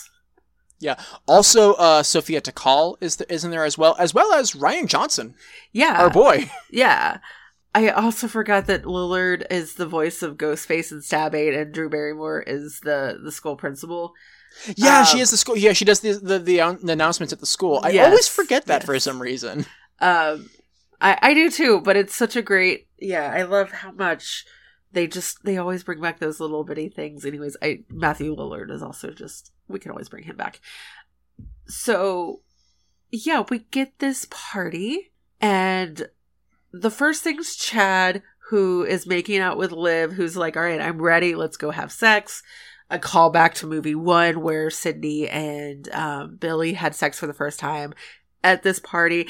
And Chad, our baby Chad, who I adore so much, is like, you know what? As much as I want to do this, as much as I want to think with my penis, I know who my uncle was. I know who my sister is.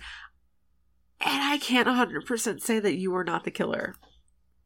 I love that. And he's like, although I'm like really, really certain that you're not, I can't be. And then she's just like, fuck you. And he's like, that's a valid response. Yes. I love how much he's just like he's telling people it's like, you're valid. Yes. Like, he's like, you know what? I should have seen that coming. Like, nope, that makes sense. We get the, Amber goes downstairs to the basement. We finally get to see the basement of this house. And Mindy follows it, having this like very you should never go off alone, like, being Randy, basically just like, you know, but being like but also being the Randy that I wish Randy was. Yes, but also like aggressively flirting. I feel like Mindy flirts with everyone, and yes, Mindy, you can come flirt with me. It's okay. Yeah, please, Mindy. Yeah, Mindy, be a little bit older and please flirt with me. Well, okay. To be fair, Jasmine Savoy Brown, so please flirt with me. Yes. Jasmine Savoy Brown, please flirt with me. So anytime you're comfortable, I'm good. Yeah, Mindy and Amber. I could be the killer, and like, oh, you're learning, blah blah blah. I'm trying to think who we go to after that. So much happens in this house. Well, then we have I believe Mindy, Chad, and Mindy and Chad are watching Stab upstairs, and Chad's like, okay, that's it. I had to go find Liv. Yes, I'm worried about her. And Mindy's like, at least take a fucking weapon, and like he grabs like this big candlestick or like candle holder, which I love. And she's like, I'm going to sit here, eat chips, and then hook up with Francis over there. Yes. Confirming that, we all thought Mindy is queer. Yes. I feel like Jasmine Savoy Brown does not play straight characters. Like, no. I think actively chooses not to play straight characters, which is awesome. Again, her character in Yellowstone, queer as hell. Fucking love it. It's the best reverse of Randy, but also just like, I don't know. I know I have met Mindys in this world. People who can, trivia my ass on horror movies under the table and will hook up with whoever they want in the bar. Yeah. Yeah. Sometimes they're the bar owner. Yep. And they're definitely not called JD. Because JD stays home like a good little, like a good little MB. That's totally fair. We get Chad going outside, and his girlfriend Liv has finally agreed to share her location, do like one of those Find My Friend apps that they're arguing about at the beginning of the movie. Why he doesn't find that suspicious, that's fine, but he at least finds it suspicious when she's perhaps standing in the dark area in front of the house, and he's like, you know what? I love you. I ain't stupid. Like, yeah, he literally says, nah, fuck this. And he starts to turn around, and then Ghostface pops out and stabs him. Yep. Quite so brutally. Then we actually get like a mini chase scene. Yes. A mini chase scene here. And, I forgot. So we do get this, he gets stabbed in the leg, then he gets stabbed a couple more times, and then that's when we cut to seeing. I thought he died. Tara, Sam, here. Tara, Sam, and I totally thought he was gonna die too. Yeah, I was really bummed to lose Chad at this point. I was like, man, this really, really sucks. But this is when we get the I have to go get an inhaler. It's at Amber's house. Yeah, and which I do want to break here for a second, and I forgot I mentioned there were two slow chase scenes. The other slow chase scene was the one back in the hospital with Tara and Ghostface. Yes. That was the other one I was thinking of. Because, again, we do have chase scenes in this movie, Brian Fuller. They're just very, very, very slow. I love Richie's response, which is like, no, we're not fucking going to this house. 1, 2, 3, 4, no fucking way, Lane. Yes. Richie is, trying to get them the hell out. But Jack Quaid eating the scenery in this movie. Oh my god, yes. But Tara needs it to survive. So they go to this house. The comments made, I love Jack Quaid, but Jack Quaid does look older than he actually is. He's like, as someone who also looks older than they are. Someone calls him someone's dad. Yes. Someone's lame dad is making us leave. Yes. And I'm like, Jack Quaid is 30. Yes. He's only like just over a decade older than you. What are you talking about? Exactly, yes. But he does look older than that. Like, the beard does a lot for him. Because, like, if you see him in the boys, like, he very much looks his age. He looks like a very sweet, young boy. Here with the beard, though, daddy. Sorry. No. Stop thirsting. Let's get through this movie. I'm sorry that I thirst over everyone in these movies. I'm sorry that I find everyone hot, Meg. It's not my fault that everyone is hot. So, they show up. Richie finally does the first, like, really sus thing, which is go into the fucking basement to get... Well, he and Mindy have this moment where he's like, where can I get a beer? And, like, I get it. It's been a fucking few days. He needs a minute. He just wants to, like, get a, like, kind of calm down. Mindy's like... And he's, like, opening the door and he's like, will you come with me? And she's like, no, but you're smart. Yeah, like, good for asking. He's like, all right, I'll be back. Ah, ha, ha. And they had that little moment. It was like, I said the thing. And I love her, like, yeah, he's going to die. Absolutely. Which that cuts right, which then all of a sudden Liv shows up. Yes. And then Mindy's like, wait, what the fuck? And she's like, where's my brother? Yeah. And I love how open Mindy is, because it's either just a Gen Z thing, which I say that just because Love is Blind, they all seem to have this, like, weird bluntness that, tact is a fucking thing, guys. But she's just like, I'm revising my suspect list, and Liv is like, oh, do you finally think that I could be crazy enough to actually do this? And she's like, yeah, actually I do. Yeah. Now I do. We cut back to Sydney and Gail, who are, again, following this tracker. And this is they call Sam to be like, you are in Stu Macher's house. And it's this beautiful shot showing the house. And, like, they do a fucking great job. This is Stu's house through and through. And then, like, the music cutting it. Also, we haven't talked about the music, that, like, this is also the first movie that Marco Beltrami is not scoring. This one's scored by Brian Tyler, who has worked with the Radio Silence guys before. He also did Ready or Not. Also did a lot of the Fast and Furious movies, and has done a ton of shit over the years. Score very good in this movie. Music, yeah, really no, the music is really, really good in this. So this is where things kind of shift and change. Mm-hmm. I am trying to remember where it even goes next. So next, Mindy is still watching Stab. Oh yes, we get the classic Mindy, Ricky, Randy. Yeah. She's like, no, Randy, you turn around, and then she's like, look behind, cuts herself off. She's like, oh and then she, like, the realization. She's like, no, there's no absolute way. Turns around, Ghostface is there, obviously, and she's like, aw, shit.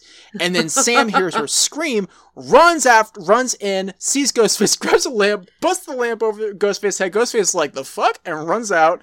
And so Sam, of course, is caught in an awkward situation of just, like, being right there where a battered, bloody Mindy is. Amber and Tara run in. Tara's like, what the fuck is going on? What did you do? Richie comes in, drops the beer he's holding, and, like, everyone starts accusing everyone of everything.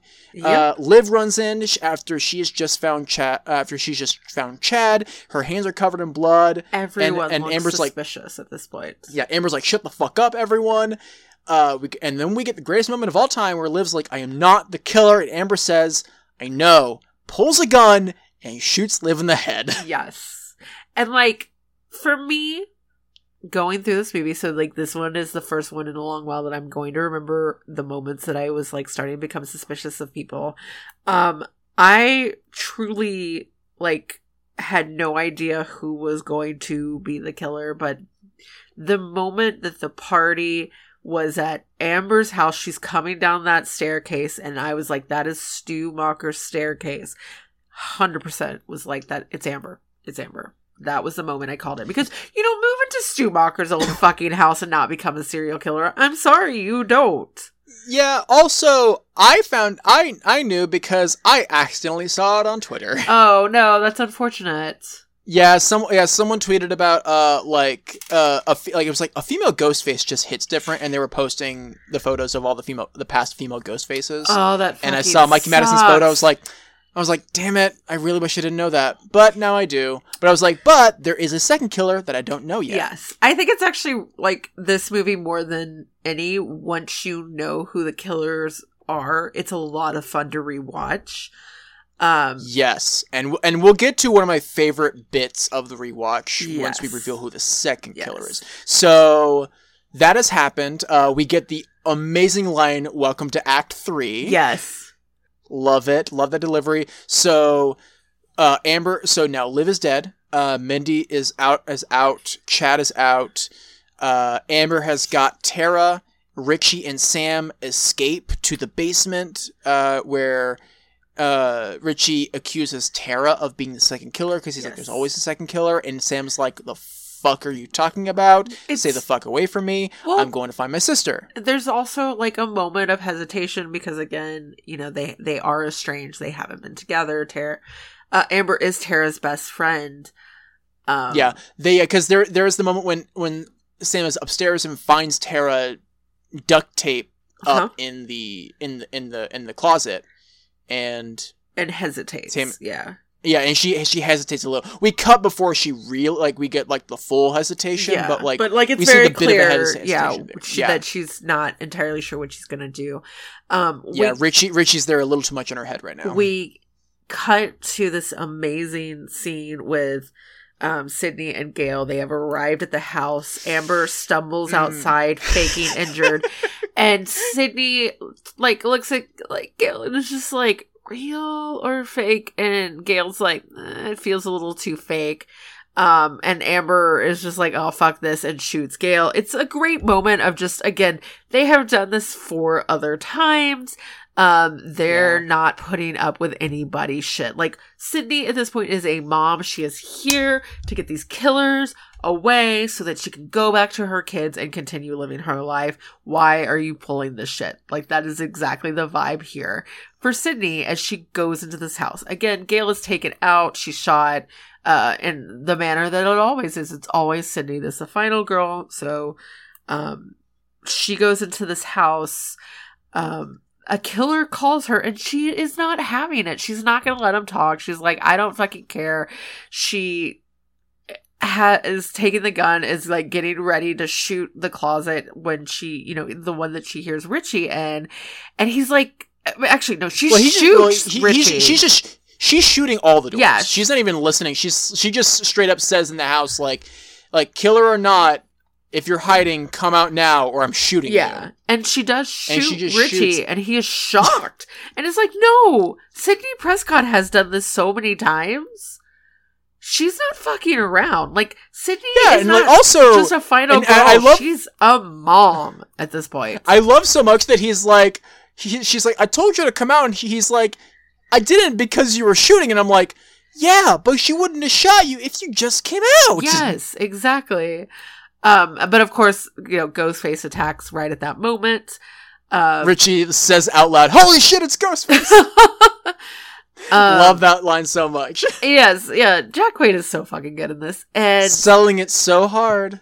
We get everybody into the downstairs foyer. Yeah, Sydney is again and Ghostface injured. She falls she falls over the banister. Sam is able to grab the gun. Richie's like, yes, awesome. And then he comes up and stabs Sam on the side. And at this point, I was like, I knew it had to be him because who else could it be? Terror felt too obvious, but also it was like, oh, Jack Quaid, you were so good in this. I was hoping you would be our new Dewey. And he says the line that like the filmmakers wanted to echo the thoughts of the film of the viewers in saying, I know, it's a bummer, it's me. Yes, it's so. 'Cause I'm like, yeah, that's what we're all thinking right now. It is a bummer. I do want to shout out though to my best friend who texted me when he watched this and was like, I knew it was Jack Quaid. It's entirely based on the facial hair. He was like, as soon as I saw that facial hair, I knew that man was evil. And like, you know what, Josh? Good for you. You were not wrong. we, of course, get their explanation, which is essentially this Scream movie that is just like calling out all toxic fandom. That's entirely what this movie is doing. Not even just of horror movies. The reason, Star Wars too. Like, of everything. Yeah, that's the reason why they wanted to make it was, I believe James Vanderbilt he's one of the co-writers. He was also a producer. He produced Ready or Not through his company, and he teamed up with Radio Silence to start like a new production company with them. And when the opportunity came to make a Scream movie, he immediately said yes, but he's like, oh shit, what would I do here? And then he was having a conversation with someone, and they brought up toxic fandom, and he's like, that's it. Yeah. That's what the movie's going to be about. Yeah, it's literally these two fans of the Stab movies. We learned that they've met on essentially a Stab Reddit. Everybody hates how Stab 8, again, 8, referring back to the Star Wars movies by Rian Johnson, again, which, again, like, fans bullied these women off of the internet. Like, people, like, you cannot look at the Star Wars fandom, or really most fandom right now, and not think that there's a lot of toxicity in it. If you cannot acknowledge that, you're just dumb. I mean, hell, I was on Saturday Morning Confidential, and Maddie and I were talking about how even the Steven Universe fandom is extremely toxic. Gatekeeping sucks. Yes, it's awful. Fuck you. Star Wars is for everyone, but it's mostly for kids. It's mostly for kids. It's 100% for kids. But you know what is so much fun is just sharing things you love with other people. Yeah.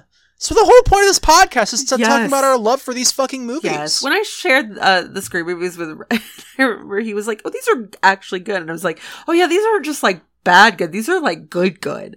Yeah. And yeah, it's so basically Richie and Amber, they hated the last movie so much that they were going to make their own movie. And again, we get it's not a movie, this is real life, which is a very overused line. I'm really actually tired of hearing that.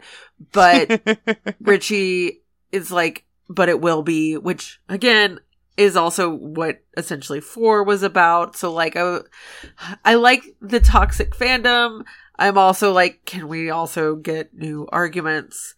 Amber's deranged. Like, oh yeah, like I love her little like moment. Like, I think she does a good bit of the murders in this movie. Like Richie does maybe one. Yeah, I hear. So we'll get to that in a second. But like, I agree. I'm pretty sure Amber killed almost everyone in this movie. Yeah, like she is like the just because Richie is there so much. We see Richie so much. Yes, they try very hard to make it look like he is not there. But again, Dewey called it from moment one. Like, oh yeah. So we have that. They bring Gale out from outside indoors. So we now have all 5. So we got 5 people in the kitchen now. Yes. We've got Sam, who has been stabbed in the side. We've got Sydney, who has just fallen off the banister and then gets stabbed herself. And then Gale, who's been shot now. Yes. And like everyone been stabbed or shot in the side. That's it. Thankfully, like no arms, no legs, no faces, all the sides. You know, as one does. Yeah. Yeah, and Richie and Tara confirm that they are not trying to make Sam a final girl. They're actually trying to make her the villain. Again, feeding into that whole backstory. She's like, how did you know? Amber's like, your mom's the town drunk. We all knew. And Richie's it's a small town. Small towns don't have secrets. Yeah, no. And Richie's open secrets, but no real secrets. Yeah. Richie tells her how much her insecurity is easy and gets really cocky. It's like, I even convinced you that your sister could be the killer. And yeah. And it's this great moment because Amber's upstairs getting Tara and Tara's not there. Yeah, and she's like, not as persuasive as you thought you were, huh? Yeah, no, I love that. I love that because as much as like my sister Caitlin, who also absolutely loves these movies, we don't talk on like the most regular of bases, but like you couldn't convince me that she's the killer. No, if someone started trying to kill me, absolutely not. Like I would 100% That is like, I don't care how long we've been dating. Yeah. Go fuck yourself. Yeah. So we get these just like, again, Amber is insane. She is the not only brains behind this, in my opinion, but like, because she's in there insulting Dewey, like gleefully talking about murdering Dewey to Gail's face. Like saying he went out like a pussy. Yes. And like I'm glad I get to, and like as she's choking out Gail, like I'm glad I get to do you both. Yes. Like woof. Really focusing in on that whole not seeing them as people but as ideas and concepts. Mm-hmm. But we get the wonderful moment. Oh, like okay, this is not a thing for me, so I don't know if this is a thing that you know about. Are there glass bottles of hand sanitizer in existence? I have no idea. So, okay, yeah. But I think it's also a commentary on the fact that, like, we're post-COVID and, like, everybody What's funny is that they apparently they had that line in the movie before COVID. Oh, interesting. Like, it was in the script beforehand. And that's the thing is, like, a lot of things were in there before COVID that just kind of happened to comment on this. But, like, they're like, oh, yeah, like, we had that line in the script way before COVID. Interesting. Yeah, no, I honestly didn't think twice about it because everybody was putting out their own version of yeah. And actually another thing that was in the script before and it was definitely before COVID because it was the fact of how Amber starts to go out, which is she gets set on fire by accident. Yeah, that was amazing. Yeah, like, hand sanitizer, honestly, and flammable. Yeah, so hand sanitizer accidentally turns on the stove. Gail saying "fuck you" and shooting her, and then she gets set on fire. And like, this is now the second movie where Mikey Madison has been set on fire. Amazing. Which they talked about. It was like Once Upon a Time in Hollywood hadn't come out when we wrote that scene for this character. And then we cast her, and it just worked out that way. So it's like, yeah, this script has been, like, the script they had has been around for years. Yes. Sam gets to kill Richie, and it is brutal. Like, oh my God, again, she's been on these probably antipsychotics. We don't actually ever get confirmation what kind of medication it is, but again, she's hallucinating her dead dad. And as you do. Like, what very much is clear is we have this final girl with this dark past who can absolutely be pushed too far. Like, we are definitely setting up the possibility of a turn to darkness and go full villain arc final girl. I hope it's not that way, but it wouldn't be out of the realm of possibilities. Yeah, no, like the murder of Richie is so violent and so dark that like literally I counted 22 stabs. That is insane and also exhausting. Like, here is what happens. She he is on top of her, and she says, "I'm introducing a new rule: don't fuck with the daughter of a serial killer." Stabs him through both cheeks in the mouth. Yes. Pushes him off and then stabs him another 21 times. Then says, "Here's your ending." Slits his throat. Then gets a gun from Gail. Shoots him 3 times. Like, talk about overkill. No, agreed. Yeah, it is so brutal. But I'm also sitting here going, yes, absolutely. Slay Queen. Hell yes. I know you set up the visions of Billy. You set up this violent death. Like you could also just blame the fact that I play way too much Monster of the Week because of my other podcast. But like that doomed darkness, I feel like is very much like a possibility for Sam. But yeah, we get who is going to be that needs to be shot in the head.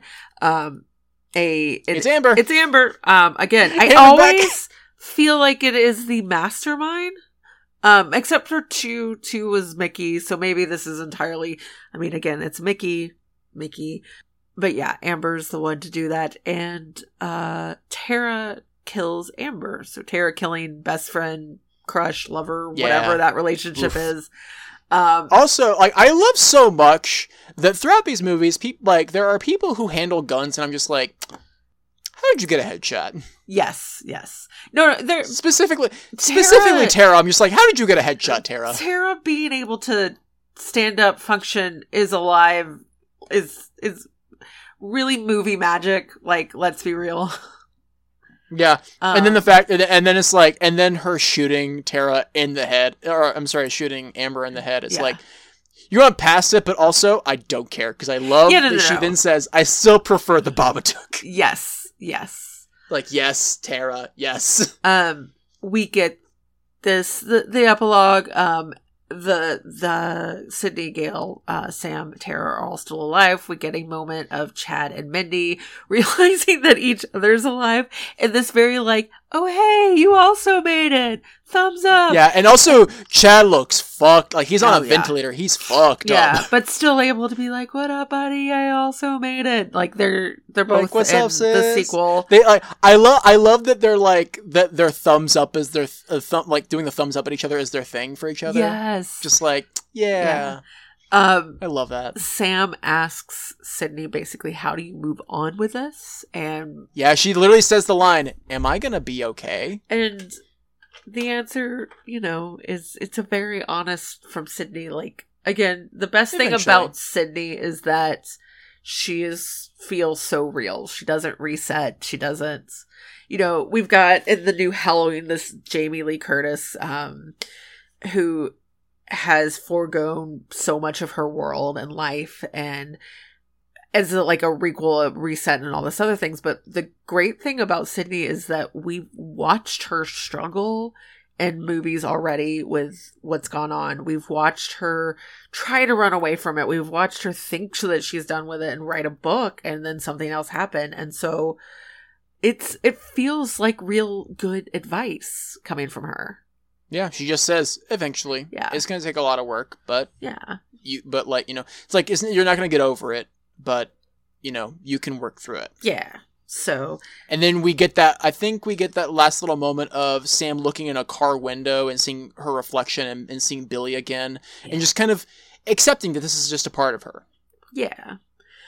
Oh, and we also get, Gale saying, like, I know what I'm going to write about. It's not going to be these fuckers. They can die in anonymity, but I'm going to write about a good man who fought for this town. Yeah. I'm just like, I love so much her saying these fuckers can die in anonymity. Yes. I'm like, yes. Like, yeah, it's a very, like, full arc for Gale. Part of me would 100% not expect Courtney Cox to come back, because it is her basically going, like, celebrity has cost me so much in my life, and, like, look at what people are doing to chase after that, and, like, we need to honor the good and Dewey, and it's just a great commentary arc for Gale. So, like, if this is the last we see of Courtney Cox, I'm she is in 6. Oh, she is in 6. I wasn't sure if they confirmed that or not.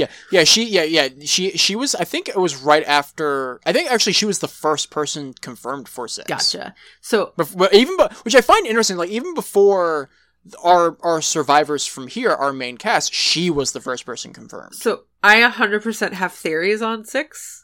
If you want to hear I think them. I honestly, like, my only theory is I think she is going to either be writing the book about Dewey or have finished the book about Dewey and it's about to be published. So here's 100% what I think is going to happen. I think that Gale will have finished the book. So we do have confirmation it is taking place in New York.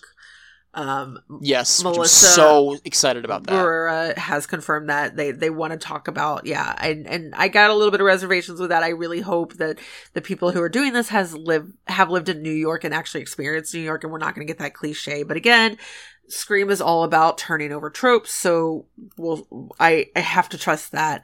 But I'm excited to see Ghostface on the New York subway. Right? But here's 100% my pitch for 6. Gale's written the book. Tara is at NYU for school. Sam is just kind of, doing her thing to survive in New York. They're trying to, be in the city, be anonymous in the city. Because Sam does say I'm never letting you go, basically. Right. Like I'm not, like you're not going out of my sight. So it definitely conceivable that like Sam would follow her to college essentially, just be there to watch over her. I 100% think that Neve Campbell and Matthew Lillard's entire thing on social media is that everybody is trying to draw attention to Neve Campbell's not going to be there. I 100% think Neve Campbell is signed up secretly.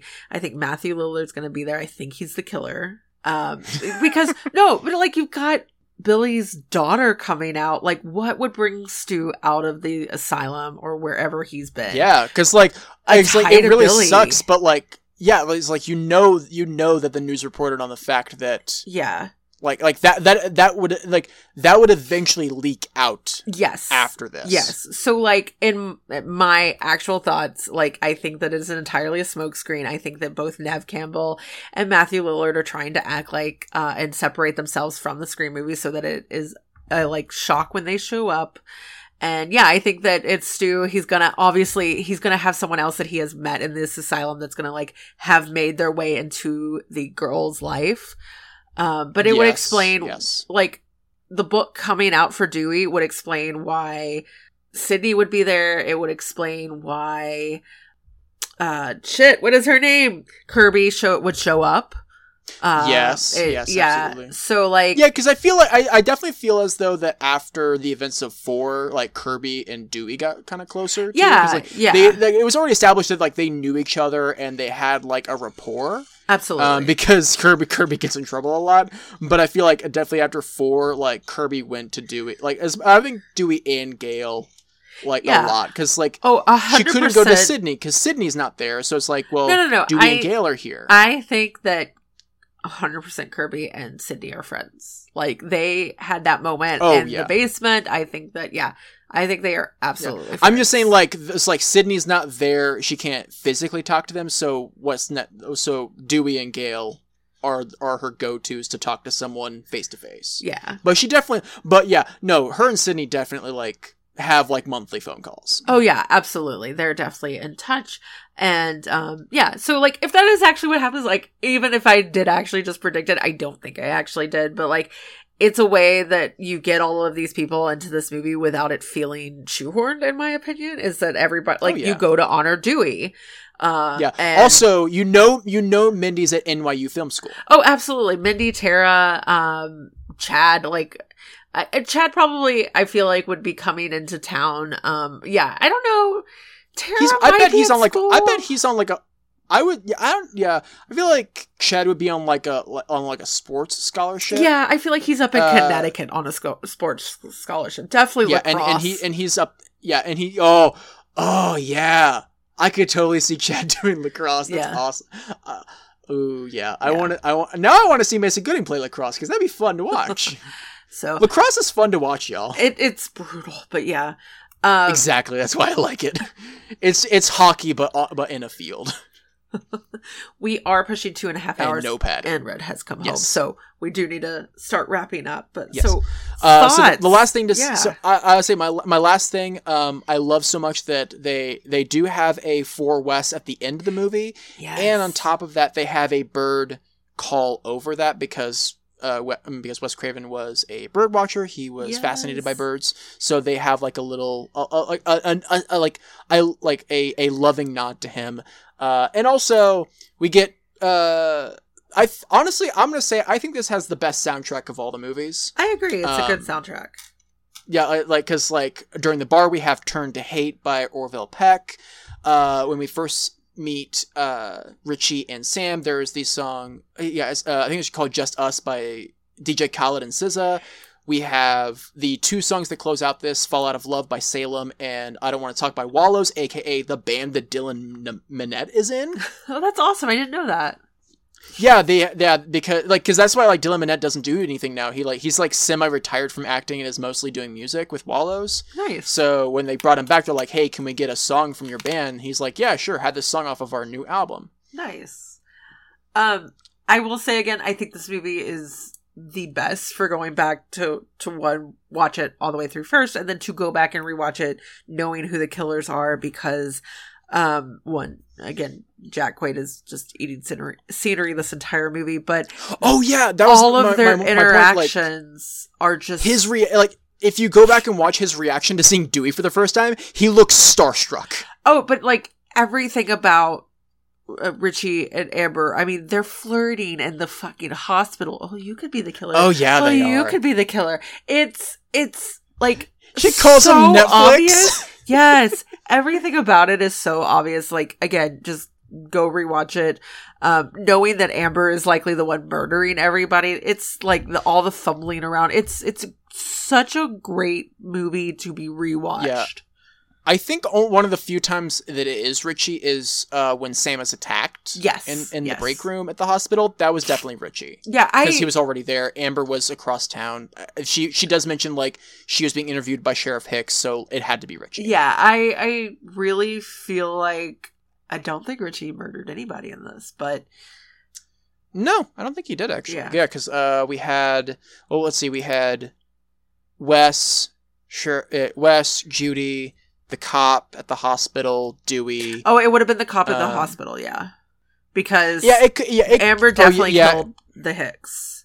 So he would have had to murder the person at the hospital. The red shirt at the hospital. Yeah. Yeah. The red shirt at the hospital. Yeah. So, yeah. Yeah. Yeah. I guess to kind of round up where everyone is at the end of this movie. R.I.P. Dewey. Yeah, Dewey is gone. Rest in peace, our sweet crusty boy. Then Sydney is definitely like, she's like, fuck, I'm just gonna try and put this behind me and go back to my husband and kids and try to live my life again. Yep, she's done it once. She's going to go reset again. Yeah, and Gail, I think, especially after her conversation with Dewey and the events that have just taken place, she's like definitely going to take a step back from the spotlight, it seems. Yeah. And as she says, she wants to write a book about Dewey. I would not be surprised if there's something like Gail hasn't been seen since, or like took a long hiatus or something before. It could be like they could have like an interview in the next one of like she's interviewing for the new book, and it's like you've taken a step back from the spotlight, it seems, after the events of this of back in Woodsboro, all this, to kind of like show us that like it definitely seems as though she's definitely going to take a long due break. Absolutely. From the spotlight. Yeah. Thanks everybody for taking this Halloween journey with us as we talked about one of our favorite series. Yeah. We did it. We'll be back. So at some point. Yeah, we'll be back.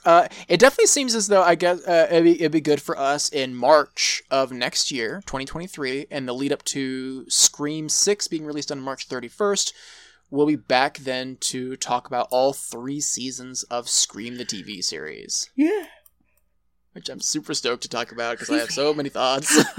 Yeah, so enjoy your Halloween. If you're not listening to this on Halloween, hope you enjoyed your Halloween. Yeah, and enjoy whatever fucking thing comes after Halloween. I don't know what's going on. I think there's something going on with sleigh bells in December. I don't fucking know. Who gives two shits? Sleep.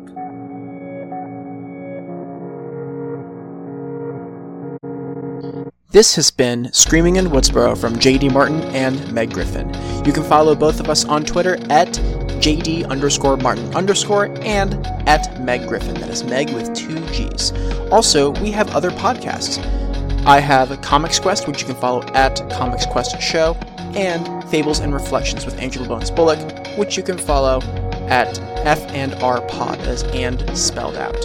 Meg also has the shows Judging Book Covers, that is at JBC Podcast.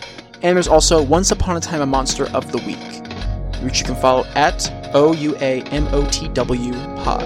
Thank you so much to Nikki Berger for the incredible artwork. You can follow her at Double Burger. That is Burger with 2 E's, no U. And also thank you to Brett Eagleston for the music in the intro and outro of this show. Please check his music out at bretteagleston.bandcamp.com. Again, this is Screaming in Woodsboro. Thank you so much for listening. Good night.